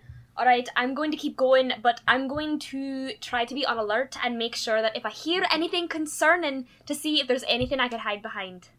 Mm-hmm. Go ahead and just roll a perception check in general. Just a general perception check. 11. Okay. You're going through and you're trying to keep an ear towards above you to see if there's anything that's happening, while also like paying attention to where you're going. And the thing about it is it's just smooth stone the whole way that you're going down, to the point where you can't remember how many steps you've taken or how far down you've gone, before eventually there is another one of these staircases that go and like loop around and stuff like that. And that's your only general landmark. There's no places for you to hide. There's no deviations in the stone. It's just a straight down. And eventually you get down another one and go down. This time you try to keep count of the steps. And you go down about 100 steps before there's another switchback. And you go down about another 100 steps before there's this little stone archway. All right. Now, can I guess about how many 100 feet I am below the surface right now? Roll an intelligence check. 10. 10?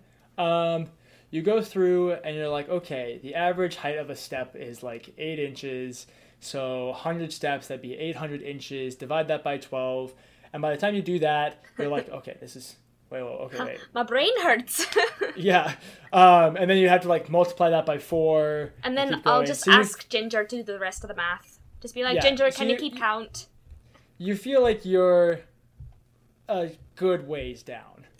All right. I'm getting a lot of like adrenaline because I've never been out of the forest and I've never done something so exciting. And the fact that I figured out how to get in, I just feel kind of like definitely still the sense of danger, but it's a little exciting because I've never done anything like this before. And I'm going to look around. Does the stone art have any symbols on it, or is there anything else around? So there's no symbols around it, and it's just a blank stone face behind it. So there's like the archway, and then there's like where the actual doorway would be, and behind it is just this blank wall. All right. Can I walk through, or can I touch it? You go up and you place your hand against it, and as you go and you push, you realize that you can just push the stone back. And you push it back just far enough that it goes back, and then you hear a little click, and it begins to rumble off to the side. Wow. Okay. At which point, in front of you, there is a probably about a 50-foot corridor. All right. I'm going to keep walking, but I'm going to feel my mother's voice in my head that says, you know, when you poke your nose where you didn't belong, make sure you look for traps. So... I didn't belong here, at least I didn't think so. So I'm going to try to be aware if there is anything odd in the footing or anything like that to make sure that I don't catch myself in a trap. Nice. Yeah, go ahead and roll an investigation check. 9. Yeah, so you're going through and you're trying really hard. You're like looking for deviations in the floor. You're trying to see if you can see any like footprints to And I'm see where asking people Ginger have to look traveled. through. I'm like, hey, Ginger, can you ask look over there? Ginger, and it's great because as soon as you turn to ask Ginger, you feel yourself step on a little raised section, and there's this little plate. Go ahead. Let's see. Okay, I'm just gonna go like that. That's a natural 20. Sorry about that. Oh no. And do I get a deck save?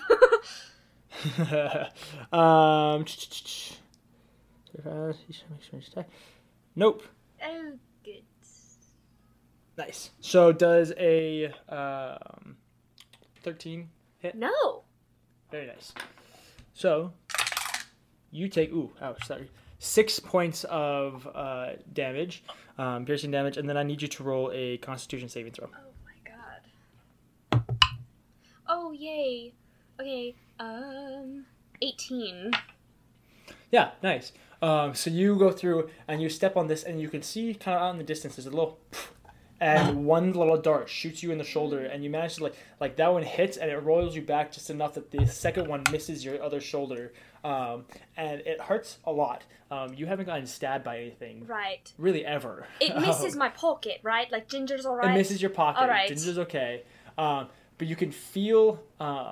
There have been a couple different times where you had a risk of being poisoned, and you kind of know what it feels like. And so as soon as it hits, there's the immediate reaction of pain before you realize that there is the sensation of something seeping almost. And so you immediately pull it out just in time to make sure that you didn't get poisoned. But yeah, that was a pleasant sensation. Alright. I'd like to look into my bag, and I'd like to get out...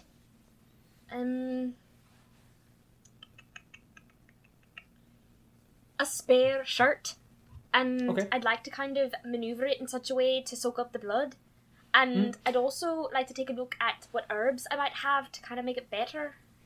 Yeah, the nice thing about the hole is that it's just that of a dart, so it's not like you have like a cut or like a huge hole in yourself. So it's bleeding ever so slightly. Basically the amount that like, depending on which parent went to help you, they'd either be like, yo, your dad would be like, yo, suck it up. Your mom would be like, here's a tiny little like thumb band-aid. Right. Not enough to really do a whole lot. It's just that you are not used to really any sort of pain, and so your pain tolerance is Pretty zilch. low, yeah. Yeah. So that is just a new sensation, and so that's part of why it hurts so much. But so you pull out your shirt and you go to dab, and then you realize that you probably don't really need to. But then you start looking through your bag. Go ahead and roll a D20 for me. 13.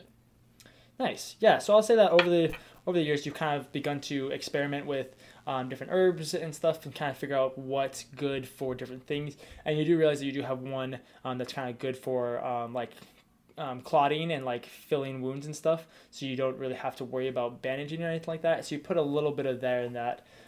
You like bite down on it, chew it up a little bit, and then spray it in, and then you're feeling like you're going to be pretty good after that. All right, good. I'm going to be very careful now, moving forward. I'd like to ask Ginger, do you think we should keep going? Ginger kind of goes up and she like looks at the hole, and she just kind of goes up and like kind of prods it just a little bit before she like scurries back down into your pocket. All right. Well, it can't be much farther down, don't you think? And I'm going to keep going, but I'm going to like be a little too careful maybe with where I'm stepping, and like make my torch kind of look like as I walk a couple of feet, torch on the ground, on the walls, and then keep walking. Yeah, you go through. You're staying pretty aware, and so you're going through, and every once in a while you'll find another one of these plates, and so you manage to keep on avoiding them before eventually you get to the end of this dark corridor, and you can see that there are two statues probably only about 4 feet tall, but they are this depiction of they're humanoid in nature, depicting something that you've never really seen before. It's an armored figure with these kind of wings going around and out the back. I think we might have lost him again. Oh no. No. Hi. So we had some technical issues, but we're back. This is going to be a part 2. That's why we have different clothes on and stuff like that. Mm-hmm. This has been like 3 weeks since her last session. So don't murder us if there's a few continuity mistakes or anything like that. We're just going to kind of go with this and see what happens. So if I remember correctly, Hannah, you had made your way into the temple, down the bajillion flights of stairs, and had found yourself at this dimly lit hallway that you began to slowly make your way through, discovering that it was booby-trapped and that there were these little, like, 4-foot statues that would shoot darts at you when you landed on certain pressure plates. And as you went through, you managed to make your way through it, and making your way up to those statues, you found that they were armored in this rather unusual, very old-fashioned way before pressing on past them. Mm-hmm. As you go past them, you make your way into another staircase that leads even further down. And you come upon this single... you make your way down about 4 or 5 more flights of stairs before coming upon a circled room with 3 arched entryways on the opposite side of where you come from. None of them is marked. They are very dimly lit by little glowing stones in the roof, little crystals. Mm-hmm. And there's no really distinct, definitive markers between the 3 of them. All right. I'm going to remember something my mother told me when I was little, and it was something along the lines of, when in doubt, go for the middle. I never knew what she was talking about. It usually was a joke whenever she would eat the middle of a pie that my brother baked or something like that. So, but I'm going to hear it, and I'm going to hear it in such a way to where I do not know which way to go, so why not just choose the middle? Fantastic. So, you go down this middle tunnel, and it's not overly long, probably only about 40 feet long. Again, there's these blue and purple glowing crystals in the ceiling that kind of light your way just a little bit. And as you're going down, you can see on the left side of the tunnel, there is a mural of this beautiful woman. And she's standing high above these plains, looking over the world with these pupilless eyes. And as she looks out, she can see that she has her arm outstretched with what looks like this large rod of iron overlooking everything. At the end, there is another thing of crystals that kind of go around it in that blue. And she's looking out, and she's just looking must. And then as you look down the tunnel a little more, you can see that it is a dead end with this stone pedestal coming out of the ground. And on top of it is a stone, just basic clay bowl with this clear, almost silverish liquid laying in the bowl. Do I recognize the woman? Is she a religious figure that I would know? Go ahead and make a history check. It's not very good. That is a 6. Nice. You don't remember seeing anything about her. It's been a while since you've been in school or educated about historical figures, and she doesn't seem to be of anyone that you would know. All right.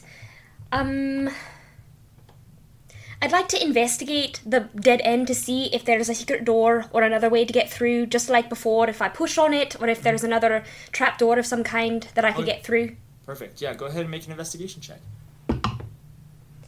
All right, 15. Sweet. Yeah, so you're looking at the stone dead end, and you can see that there are like hairline cracks and fractures that go in through it that make it almost look as if it was created, like it was cast and then it was broken before being put back together and resealed together. All right. I'd like to try to kick it down and see what happens. All right, go ahead and roll an athletics check for me. All right. That's a 13. Nice. Yeah, so you go, and it's kind of awkward because there's this stone pedestal that you can't, like, move or anything. That's, like, probably 1.5 feet out from the stone wall. And so you have to kind of, like, try and, like, kick above it, or you can't tell, but I'm kicking beneath my desk. But you have to try and, like, kick above it or kind of around it, and it makes it really, really awkward. And you go and you kick it once as hard as you can, and much like a stone cavern that would be, several feet thick of stone, it makes no difference. All right. I'm going to kind of rub my thigh and just think to myself, well, I'm going to feel that one in the morning.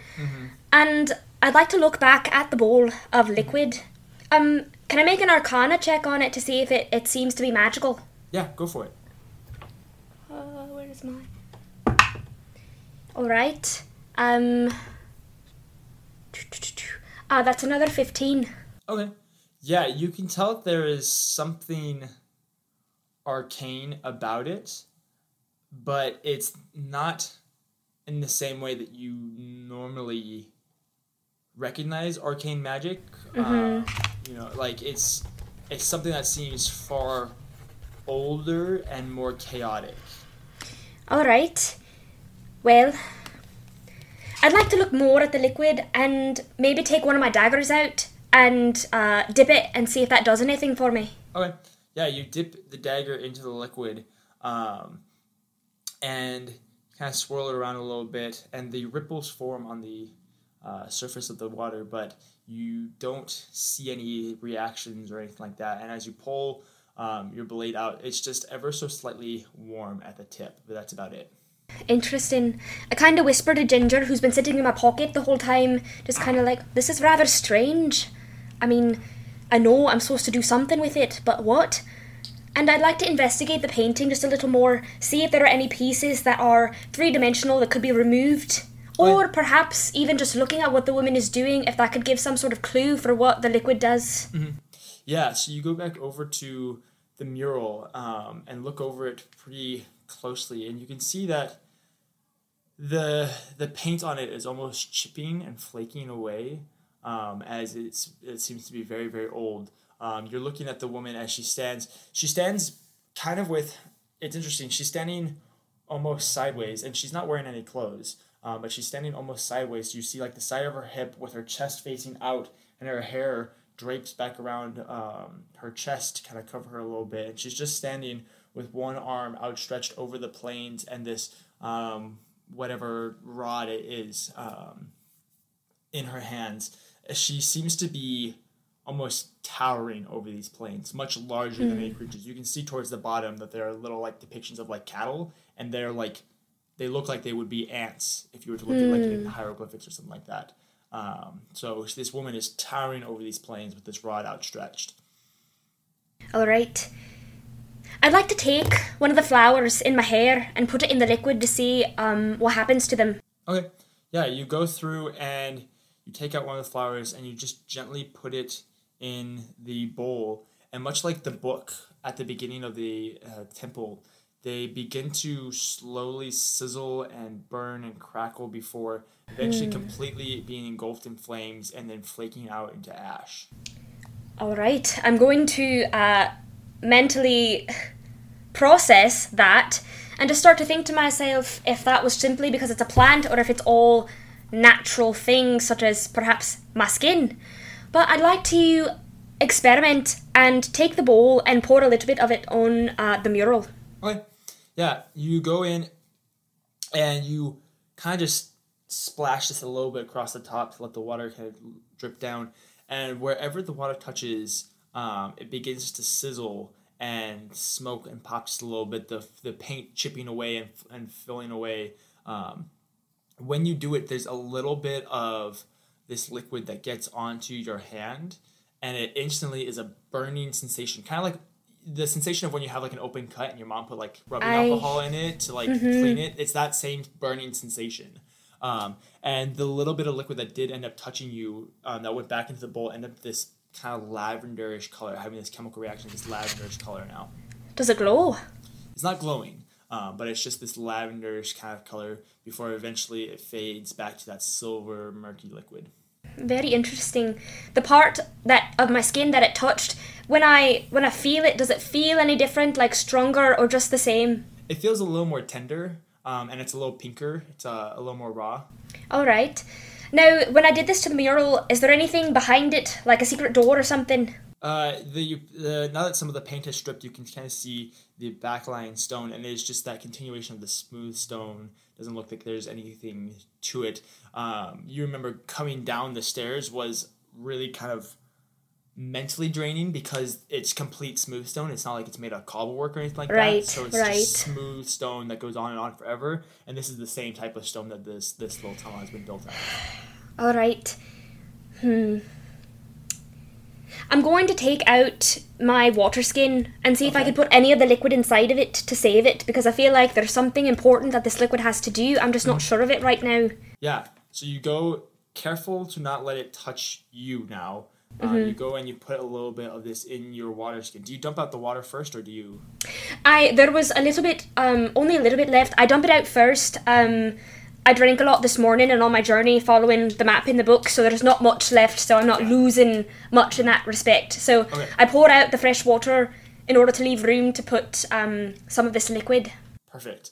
You go in and you put in the liquid, and much like with the painting and your knife and the flour, you can feel the bag gets kind of hot and a little warm before there's actually like smoke that kind of drifts out the side stitching.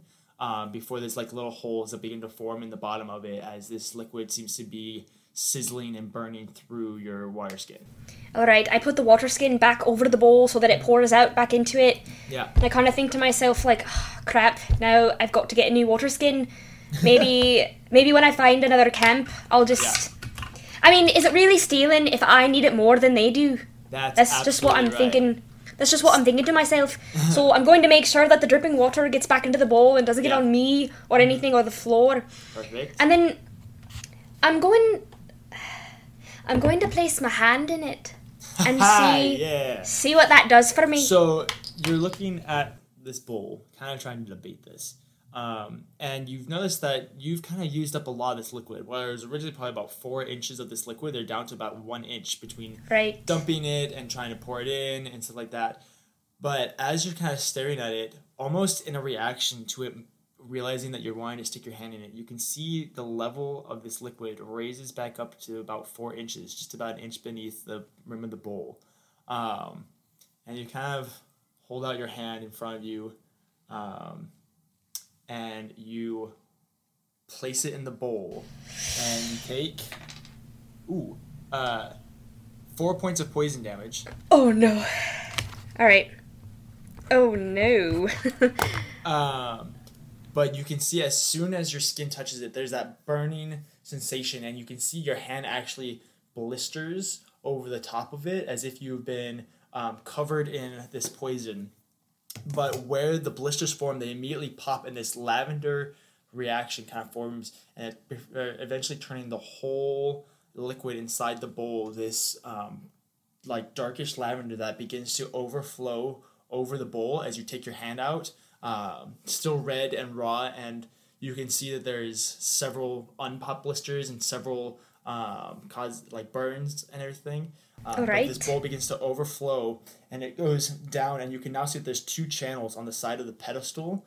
And so as this overflows, the liquid flows down into these channels and down the side of this pedestal before going back towards the wall, go out towards the sides of the wall and then back towards the end of the wall, and they begin to shoot up and then fill in all these cracks that you noticed earlier.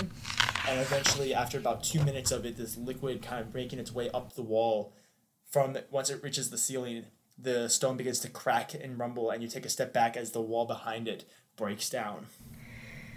All right then. Well, I'm not feeling very good, maybe a little woozy because of the blisters on my hand since I've lost quite a bit of hit points. It's going to go to my head a little bit that I just was able to figure this out. I'm going to kind of like start saying to Ginger, I'll be like, I bet that little masked figure couldn't figure this out, eh? And like Just kind of say that to myself. Now, when the liquid went up on the wall, is it still, like, there to where if I stepped in it, it could, like, damage my shoe? Or did it, like, just sink back in? It sunk back in. You can't see any of this liquid. Okay, when the wall breaks down, can I see... Do the crystals continue down this corridor, or is it dark? It is completely pitch black behind it. Even with your night vision, you can't see anything behind it. Alright. I'd like to take out... Yeah. I'd like to take out another torch and try to light it. And then I'm going to keep going. You light the torch, a few still standing behind the pedestal, and begin making your way over the rumble. And as soon as you go past where that where that wall was, the torch gets snuffed out, and it plunges you back into darkness. All right. Can I feel the wall? Mm-hmm. All right. Does it feel like the same kind of stone? Yep. All right. I'm going to keep going, holding on to the wall, and I'm going to be very careful. I'm going to walk very carefully, very slowly, just in case it starts to become stairs. Yeah. But I'm very interested, because if there's some kind of puzzle to the point where the wall needed to be broken down by a magical liquid, obviously whatever it was protecting must be pretty interesting, at least to a common folk like me. So I'm going to use the wall as a guide as I'm walking through to make sure I don't trip. And I'd like to go at a slow pace so that in case stairs form, I don't trip or anything. Perfect.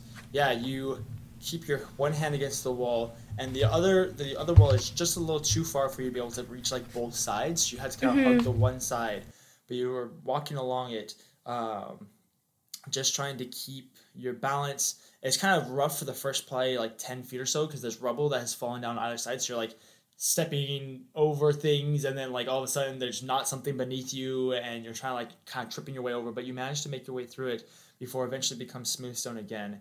And you begin making your way down, slowly feeling your way down this tunnel before you can feel along the wall that it begins to get a little bit more rough and less, not maintained, but it's just, instead of this being something that was cut out of the stone. It feels like it's a little more natural. Exactly, yeah. It's a little more natural as you're going through, and it gets a little more rough and a little more natural, oh my gosh.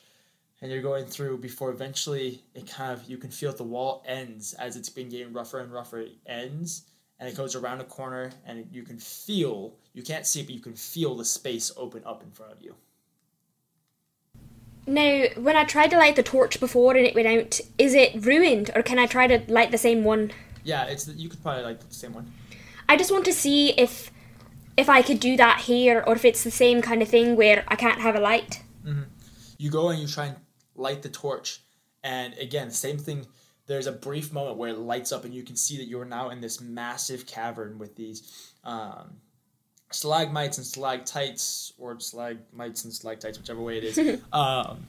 And you can see that this cavern is filled to the brim with random assortments of interesting doodads and baubles and the random items. You can see there's rusted swords and armor. You can see there's gold coins. You can see there's platinum. You can see these. You can see there's off in the corner. You see like a bookshelf full of books. You can see all these different random items kind of encased in this cavern. But as soon as you light the torch and you take this all in, it immediately goes plunging back into darkness as you can't see anything again.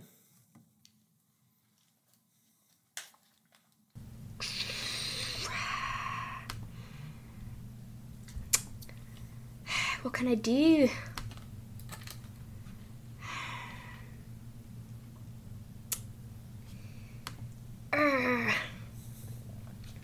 So, what are you going to do? Alright, first I'd like to make a perception check to see if I hear if there is any other creatures other than me or something like that, since it is really dark. Like, am I scared or anything like that? Yeah, definitely, go for it. That's not very good. 13. As you actually close your eyes in some subconscious sense of trying to hear a little bit better, and you reach out with your hearing, trying to take in as many sounds as you can. Something that you've done on occasion. You know, it's not uncommon for you to do this type of exercise out in the wilderness, trying to figure out where whatever it is that's hunting you or that you're potentially hunting is around you and stuff like that. So this isn't something that's uncommon. And you reach out and you can hear faint dripping of water as it would in a cave. You can hear the gentle pitter-patter of maybe a very small creature of some sort, maybe like a mouse or a rat or something like that off in the distance. But you don't hear anything large or threatening moving. You're not feeling like I'm being hunted or anything. Exactly. You don't have a sense of danger that something is out to get you at the moment, aside from the eerie feeling of the fact that you can't see, and no matter what you do, you still can't see. All right. About what time of day was it when I went into the cave? When you went Was into it morning? the cave, or when you went into the temple? The temple. Sorry, the temple. So when you went into the temple, it was, I don't remember. Was it morning? I think Had it I was just morning. woken up? Yeah, I think you had. I'm just wondering, I mean, I'm not feeling very good. Maybe I'm still a little woozy from putting my hand in the liquid. I mean, and I know that I stopped the bleeding on the poison dart, but I'm pretty sure I only have 1 hit point right now. So I might just lay down and go to sleep, making sure that Ginger is, like, inside of my shirt, so that if anything were to come out, she would be a little more protected at the very least. Definitely. And, I mean, because it's one of those things where it's like, I only have 1 hit point, this is very foreign than anything that I've ever done before, and so I'm probably just, like, one of those things that just, like, I take a nap right here, this is where I sleep, and Awesome. I'll figure it out in the morning, because I feel like I'm deep enough to where if I heard something coming for me, I should be able to hear an echo before it is there or something. Yeah. That's my idea. I'd like to lay down and go to sleep. A short or a long rest? A long rest, if that's alright. Nice. Well, the nice thing is that you are an elf, and so you don't have to worry too much as you are in kind of this trance-like state. So you can stay kind of aware. So you sit down as you normally would, kind of lean against the back wall, just kind of take it in the fact that you nearly died twice today. On top of the fact that you're following this strange thing, and you've never really done anything like this, and just kind of reflect on it for. It's just what a I get for moment, being curious. right? Poking my nose where it didn't belong. You killed the cat, and you're a cat now. So. I. So you go through, and you drift off into your trance-like state, and it's not a restful sleep for you at all. Something that's rather interesting is about halfway through you're semi-conscious there as you always are for an elf, but beyond the cavern, beyond this deafening, blinding darkness, you begin to just see out in the distance rolling hills of green grass, with little people on them. You can see just ever so faintly, like ants on a hill, you can see what looks like a shepherd with cattle or sheep or something along those lines, some herd or something that he is guiding. And you can see above you what looks like the sky expanding for miles and miles, as if you're almost on top of a mountain, seeing the landscape down beneath you and all of the sky above you. And you can see several different moons and planetary bodies all in just far away in the atmosphere. And as you look over, you can see this almost, it looks like a cloud at first, like this large storm coming in. And as it gets closer, you realize that's not clouds or a storm, but it's people. It's these figures coming in, and there's just so many of them, and it's so dense that it creates this cloud-like substance, or not substance, but illusion. Right. And as they begin to touch down on the horizon, you can see this one woman guiding them, this towering figure over the plains, with black hair coming over her chest to cover her naked body, and with that one rod that you saw in the depiction in front of you, she casts out the rod in front of her, and this swarm almost goes barreling past her, and it goes, and almost like a plague of locusts over a crop, just goes destroying these plains, and you can see these people get massacred. And after the swarm, you can see these two towering figures, almost as tall as the woman. These men, if you could even say that, dressed in this blackened armor with gold trim. Their faces mostly covered above their eyes with jaws that look like as if they could unhinge and they could open. And one of them has these, it's like a blank face that goes up into almost horns that are flat and wide that kind of go up and around before expanding into a almost like plates.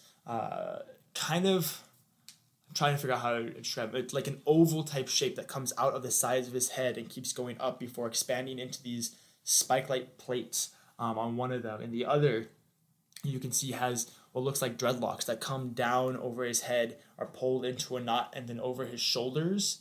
But at the end of them, they become these almost barbs that hang down. And as the swarm goes out in front of them, they look to the woman and bow before stepping out and drawing these massive weapons, things that look as if they have 1,000 weapons in one, and are yet this one horrifying maul in almost a sense. And they begin tearing through the plains, and in the distance you can see what looks like an army arise on the horizon, on the opposing horizon, as it comes over the hills and begin charging across these plains before your vision cuts out and you're back in that deafening, blinding darkness, and you awake from your long rest. All right. That's very scary. So, can I make the connection that the black armored figures with the gold trim are warriors or priests of this woman? You could probably... Is that something that could be referred? So then, in that sense, that figure that had the book that I stole from is one of those figures? It looked like one of those? It didn't quite look like one of those. So the figure that you stole the book from had a golden mask that kind of went up and around his face and kind of made almost like this semicircle up and around his face with different bejewels on it. So it's not quite the exact same. They have a similar style of... It's interesting because, they're both wearing black and gold armor, and they both kind of have a similar style to their armor, which is something that... It's a style of armor that you've never seen through any of the travelers that you have walked past or anything like that. It doesn't seem like it's a modern style of armor. So then, to clarify, I guess my question is, does it look like this figure that I stole the book from is trying to emulate the figures I saw in my vision, or perhaps is like a fan that tried to recreate the armor design or something to where they are trying to get to this place because of that woman? It could be. You're not quite sure. Roll a... I'll have you roll an insight check. Yeah, let's do that. Roll an insight check. All right. All right, 12. Okay. You're not quite sure what the motives behind this character is. You, now having this new information, can tell that they seem to be potentially from a similar era or around that time. And it might be that this character that you stole from was a servant of these two generals or priests, or it could be that he is trying to emulate them or something. There's a lot of different options. It's just theories right now that I'm not 100%. It's just well, it could be this or maybe this, but I don't really know you just enough. Need some more information to really make an informed decision. All right. Well, I'm going to say good morning to Ginger. I'm going to ask her how she slept. I know very well she can't respond to me, but I still want to ask her. It's rather interesting because Ginger's in your hand and you can feel the weight in your palms, but even that little distance between you guys of having her a foot apart from you, you still can't see her. It's very spooky. All right. I'm going to say to Ginger, I'm going to kind of ask her, did you see all those treasures before the light went out? They looked very shiny, didn't they? And I hold her up close to my ear. She chirps a little and you can feel her almost pawing at your hand. Well, I remember a story that my mother told me. Like, there was a man that wanted so badly to take all the treasure in this place, but when he touched it, it cursed him or something. I didn't remember the ending, but I mean, perhaps we should be careful, but I mean, didn't see the harm in perhaps taking a few things. Mm-hmm. Like, does she like... She gets a little excited, you can tell. Alright. I'd like to try to find the wall again, and just like, without obviously knowing that there were some rusty swords, and I didn't want to worry about getting a tetanus shot or something, because is that even something in the fantasy world? What's tetanus? Right? So I don't obviously want to accidentally stab myself with the swords that I know are somewhere in the cavern, but I just want to feel around, and if it feels small enough to fit in my pocket, maybe I'll just put it in, or my bag or something. Yeah. I didn't care for money much because, I mean, I have no use for it living in the forest. I have nothing to buy. All I can do is just look at it and think it's pretty. So I'm looking more for like tiny trinkets that I could fiddle with, or that just look very cool, that I could like just have, that I think are cool. Okay, cool. You put your hand back against the wall that you were just leaning against and begin making your way around this cavern, just trying to keep one hand on the wall so you have some sort of bearing that you can go off of. And you begin making your way through, and after about 30 feet of walking around the edge, you can feel yourself begin almost going uphill before you slip, as you realize that you were starting to like go uphill on a pile of coins. And so you make your way through, and you just kind of like get down on your hands and knees, just trying to kind of paw through it. Go ahead and make an investigation check for me. With disadvantage because it's so dark? Sure. I did that to myself. It's not so bad though.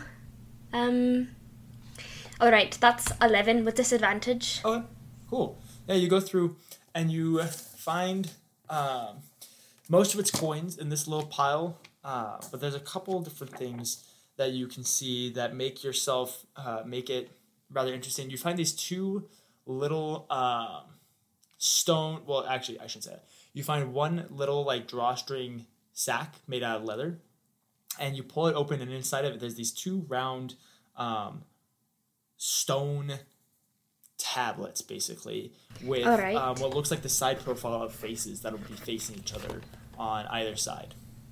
I'd like to pocket it. Okay. Put it in my bag, maybe. Yeah, definitely. You begin making your way through and make your way around this pile, trying to keep a bearing to some sort of semblance of something. So you're kind of using the piles of coin now to kind of hold yourself up. And as you're going around, you begin to feel, and you're starting to get a little sense for the space around you, and kind of almost have this sixth sense of different things being in front of you, and you're kind of beginning to be able to meander around here a little bit better, which allows you to maneuver around junk swords and dangerous things and like broken armor and stuff like that before making your way to what you noticed was like the large pile in the very back of the cavern, not one of the two side piles, but like the large pile. You begin just kind of feeling about and rolling and looking around. Go ahead and roll another investigation check, this time without disadvantage. Alright, that's much better. That's a 17. Okay, perfect. So you go in, and there's a couple things that you find that are actually rather interesting to you.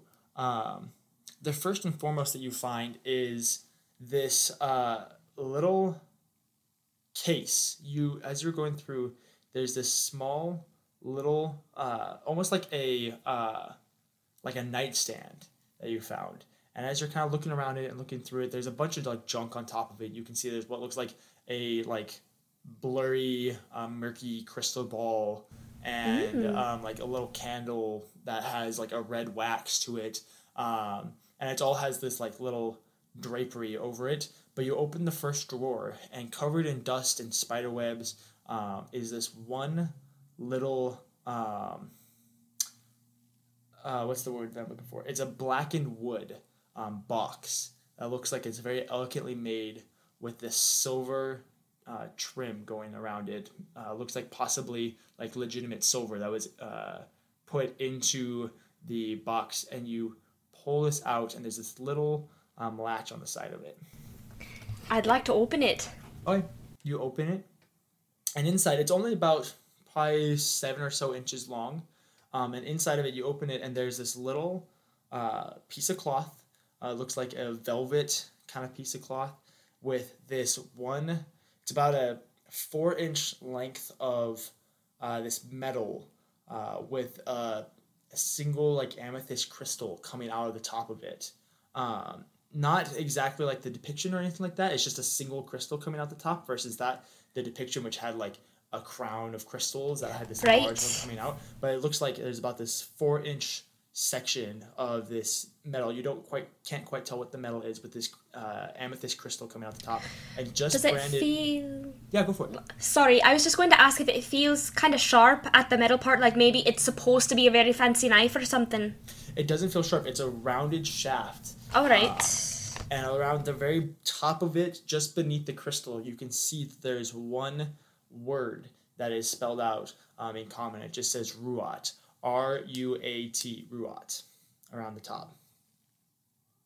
Do I know what that means? Roll a... You can either roll history or religion, whichever one is better for you. All right, let me see. They're the same, so... Fantastic. Ooh! 19! Nice. So you're going through, and you're trying to think about things, about what this could mean, or what language this could be from, and you don't know. All right.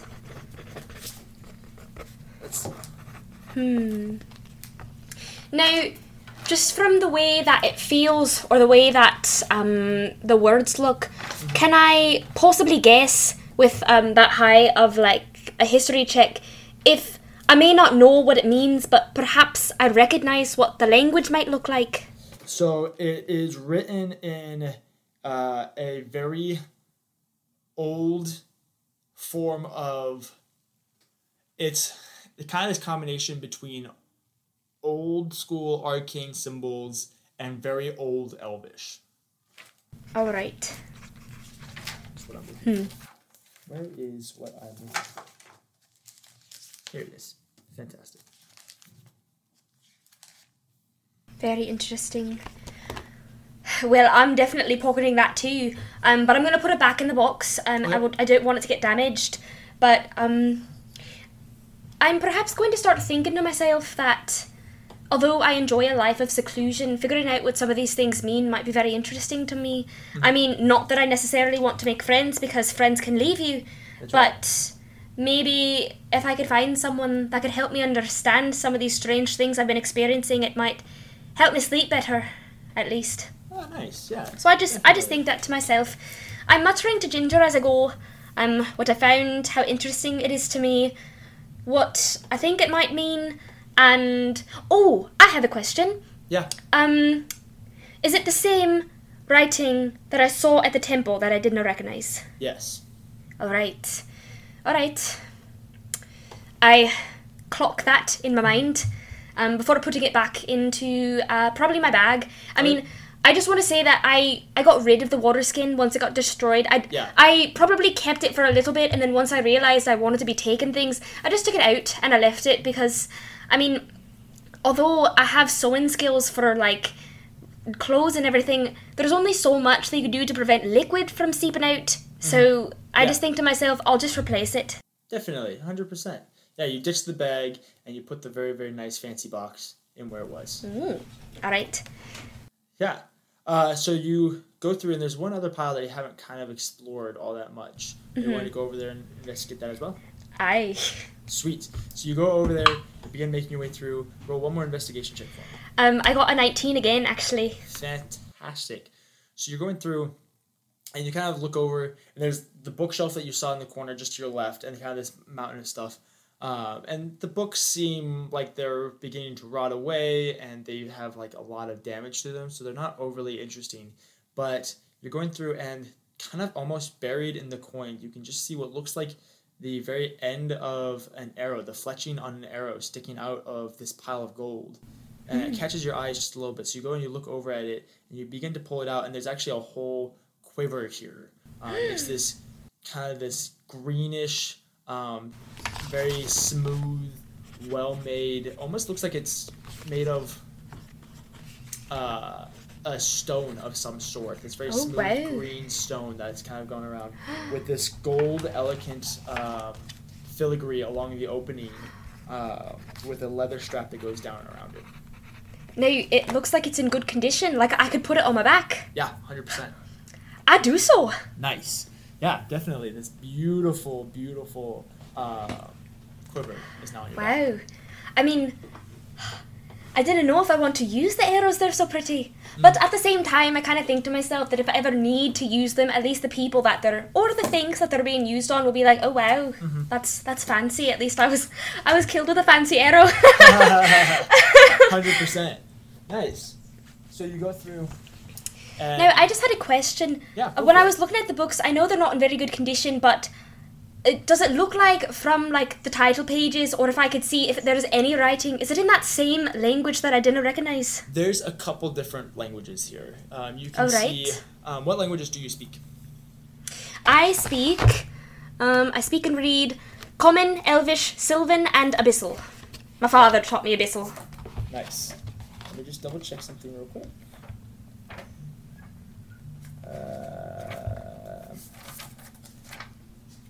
Get past it. Pretty good. Okay, so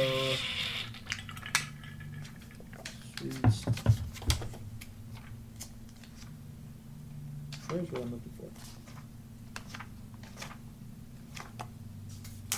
Sorry guys, give me one moment. I just want to double check something. That's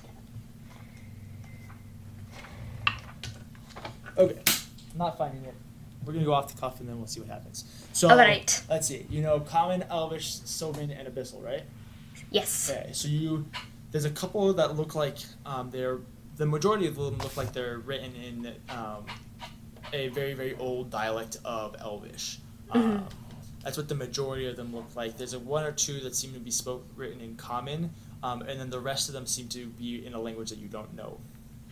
Now, I know it's very dark down there, but can I feel around for if any of the books seem to be, just from a feeling of the pages, do they feel like they are in good enough condition to where when I get to light, I could possibly read them? Probably one or two. All right. Is there room? I mean, I have a backpack. I'd like to take those ones to read in the tree. All right, cool. Definitely. You go through and you slowly kind of make your way through, just trying to see what is available for you to take and what would be worth taking, if anything. And you're going through and you pull out one and it looks like it's in good condition. It feels like it's in good condition. So you put it in your bag and you take out another one, not the shelf beneath that one, but the shelf beneath that, and pull that out, pulling it through.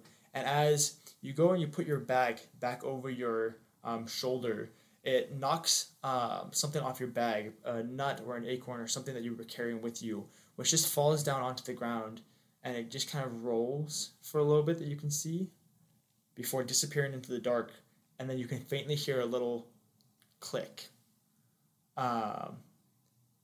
And then the whole cavern begins to shake just a little bit, and this ring of crystals above you lights up, just faintly dimming the whole cavern, which allows for you to see these three basically holes in the top of the cavern that are still ever so slightly rumbling.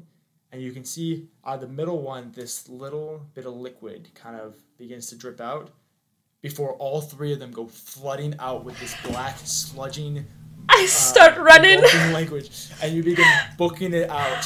I run like I've never run before in my life. 100%. You take off, just trying to barely stay ahead of I'm holding Ginger. I don't want her to bounce around too much, so I'm just clutching her to my chest. 100%. You grab her and you're booking it. You go back through. You go past the little stones. Trying to, again, you can't see a whole lot because in this in the hallway that you just went past that you broke into, it's still dark, and so you're like just guiding along, just running through it, knowing that there's nothing there that's gonna really stop you aside from a little bit of rumble, right? The little bit of broken stone, and you get to it and kind of make your way over, losing a little bit of your lead before booking it down the hall, going up the stairs again, this liquid just on your tail as it's beginning to fill up the stairs behind you, and you come up the stairs and around the corner, and you go through the archway that just had the two little stone pedestals, and you come around the corner, and you can see standing on the other side of the hall this dark figure who looks to be in this silvered armor with this purple sash going over, this dark skin with a scar going down across his face, and that's where we're going to stop your session. Ah! Oh no. No, I'm so scared. Good. Okay. I like it. Ah! So, this is rad. Perfect. Alright. Cool. Good job, Hannah. Thank you. Cool. Well, that was Hannah's one-shot. Sorry about the choppiness of it, and we apologize for anything. Right. It's just like we're in the middle of her one-shot when like our whole internet went out and everything died, and we couldn't get it fixed. So we had to wait until we had time to pre-record the rest of it and stuff like that. So this should all get released with the VOD of her video. It should all be released together as one thing. So if you watched it live, good for you. But for the rest of you, this is all just part of it. So it's all just one thing. So you don't have to worry about too much. But yeah, that's Hannah's one-shot, Melora's one-shot. She freaking killed it. She did awesome. Only broke into the camp of creepy people with ancient books and went and found a temple. It's fine. It's whatever. Hey, at least I didn't steal that dagger, because I really almost was going to, until you said that it gives like a weird feeling to me, and I was like, alright, better not mess with that. That make you hear the screams of the damned. Then maybe we just leave that one for the others. Maybe that's just not a thing for you. So yeah, definitely. Cool. Well, if you like what you saw, feel free to check us out on the VODs. They're going to be up on YouTube. This should be up for the next couple of weeks, or what is up for the next couple of weeks. I don't know if it's still going to be up. And on Podbean in podcast and check form. out everything on podcast form on Podbean. So far, we have almost everything that we have produced so far up on Podbean. I think we just have one or two maybe podcasts that need to be put back up there. So definitely go check those out. You can also check us out at thepaperdungeon.com for updates on everything. And feel free to check us out on all of our socials. We're beginning to get pretty active on our Twitter because of Hannah, because she's freaking killing it with the self-promo game. Self-promo Sundays, Saturdays. Yeah, 100%. So feel free to go tweet us questions or follow us, whatever you want to do. And then we actually did just reach affiliate. We just wanted to keep letting you guys know that. Yay! We're getting everything for that set up, getting the account set up and everything like that. So if you guys in the future want to subscribe to us, that'd be awesome. Definitely don't feel any pressure or anything like that, but we would love for that as well. So yeah, definitely. On Monday, I don't know when the VOD is coming out, or when this is coming out. So basically what's happening is the September 7th is the date that you guys need to know. That will be the first date that has all 6 of these crazy kids together getting thrown into something. Oh, I can see like the whole cast is dancing. So yeah, that's the date to remember. And then the week before that, which is like this week, August 31st or September 1st? August 31st. Yeah. August 31st, we'll have Hannah again, and she'll be with Drew and Ryan, that crazy boy that we haven't seen in like 3 weeks. And then Lydia and Grant will be that Friday, and that's the Friday just before the 7th. And then on the 7th is when we have that first one. So definitely keep checking us out. Let us know if you guys have any suggestions or any comments, anything like that. We do like to hear what you guys like to say. So yeah, do you have anything that you want to say, Hannah? Thank you all for watching. This was super fun. I'm so glad we got to finish it like this, because I know I was just as sad as you guys were when 100%. It got cut short. But I'm glad we were able to do this, because this was awesome. Yeah, definitely. Thank you for listening to the Paper Dungeon podcast. You can visit our website at thepaperdungeon.com for more information on our Twitch streams, YouTube videos, and other podcast episodes.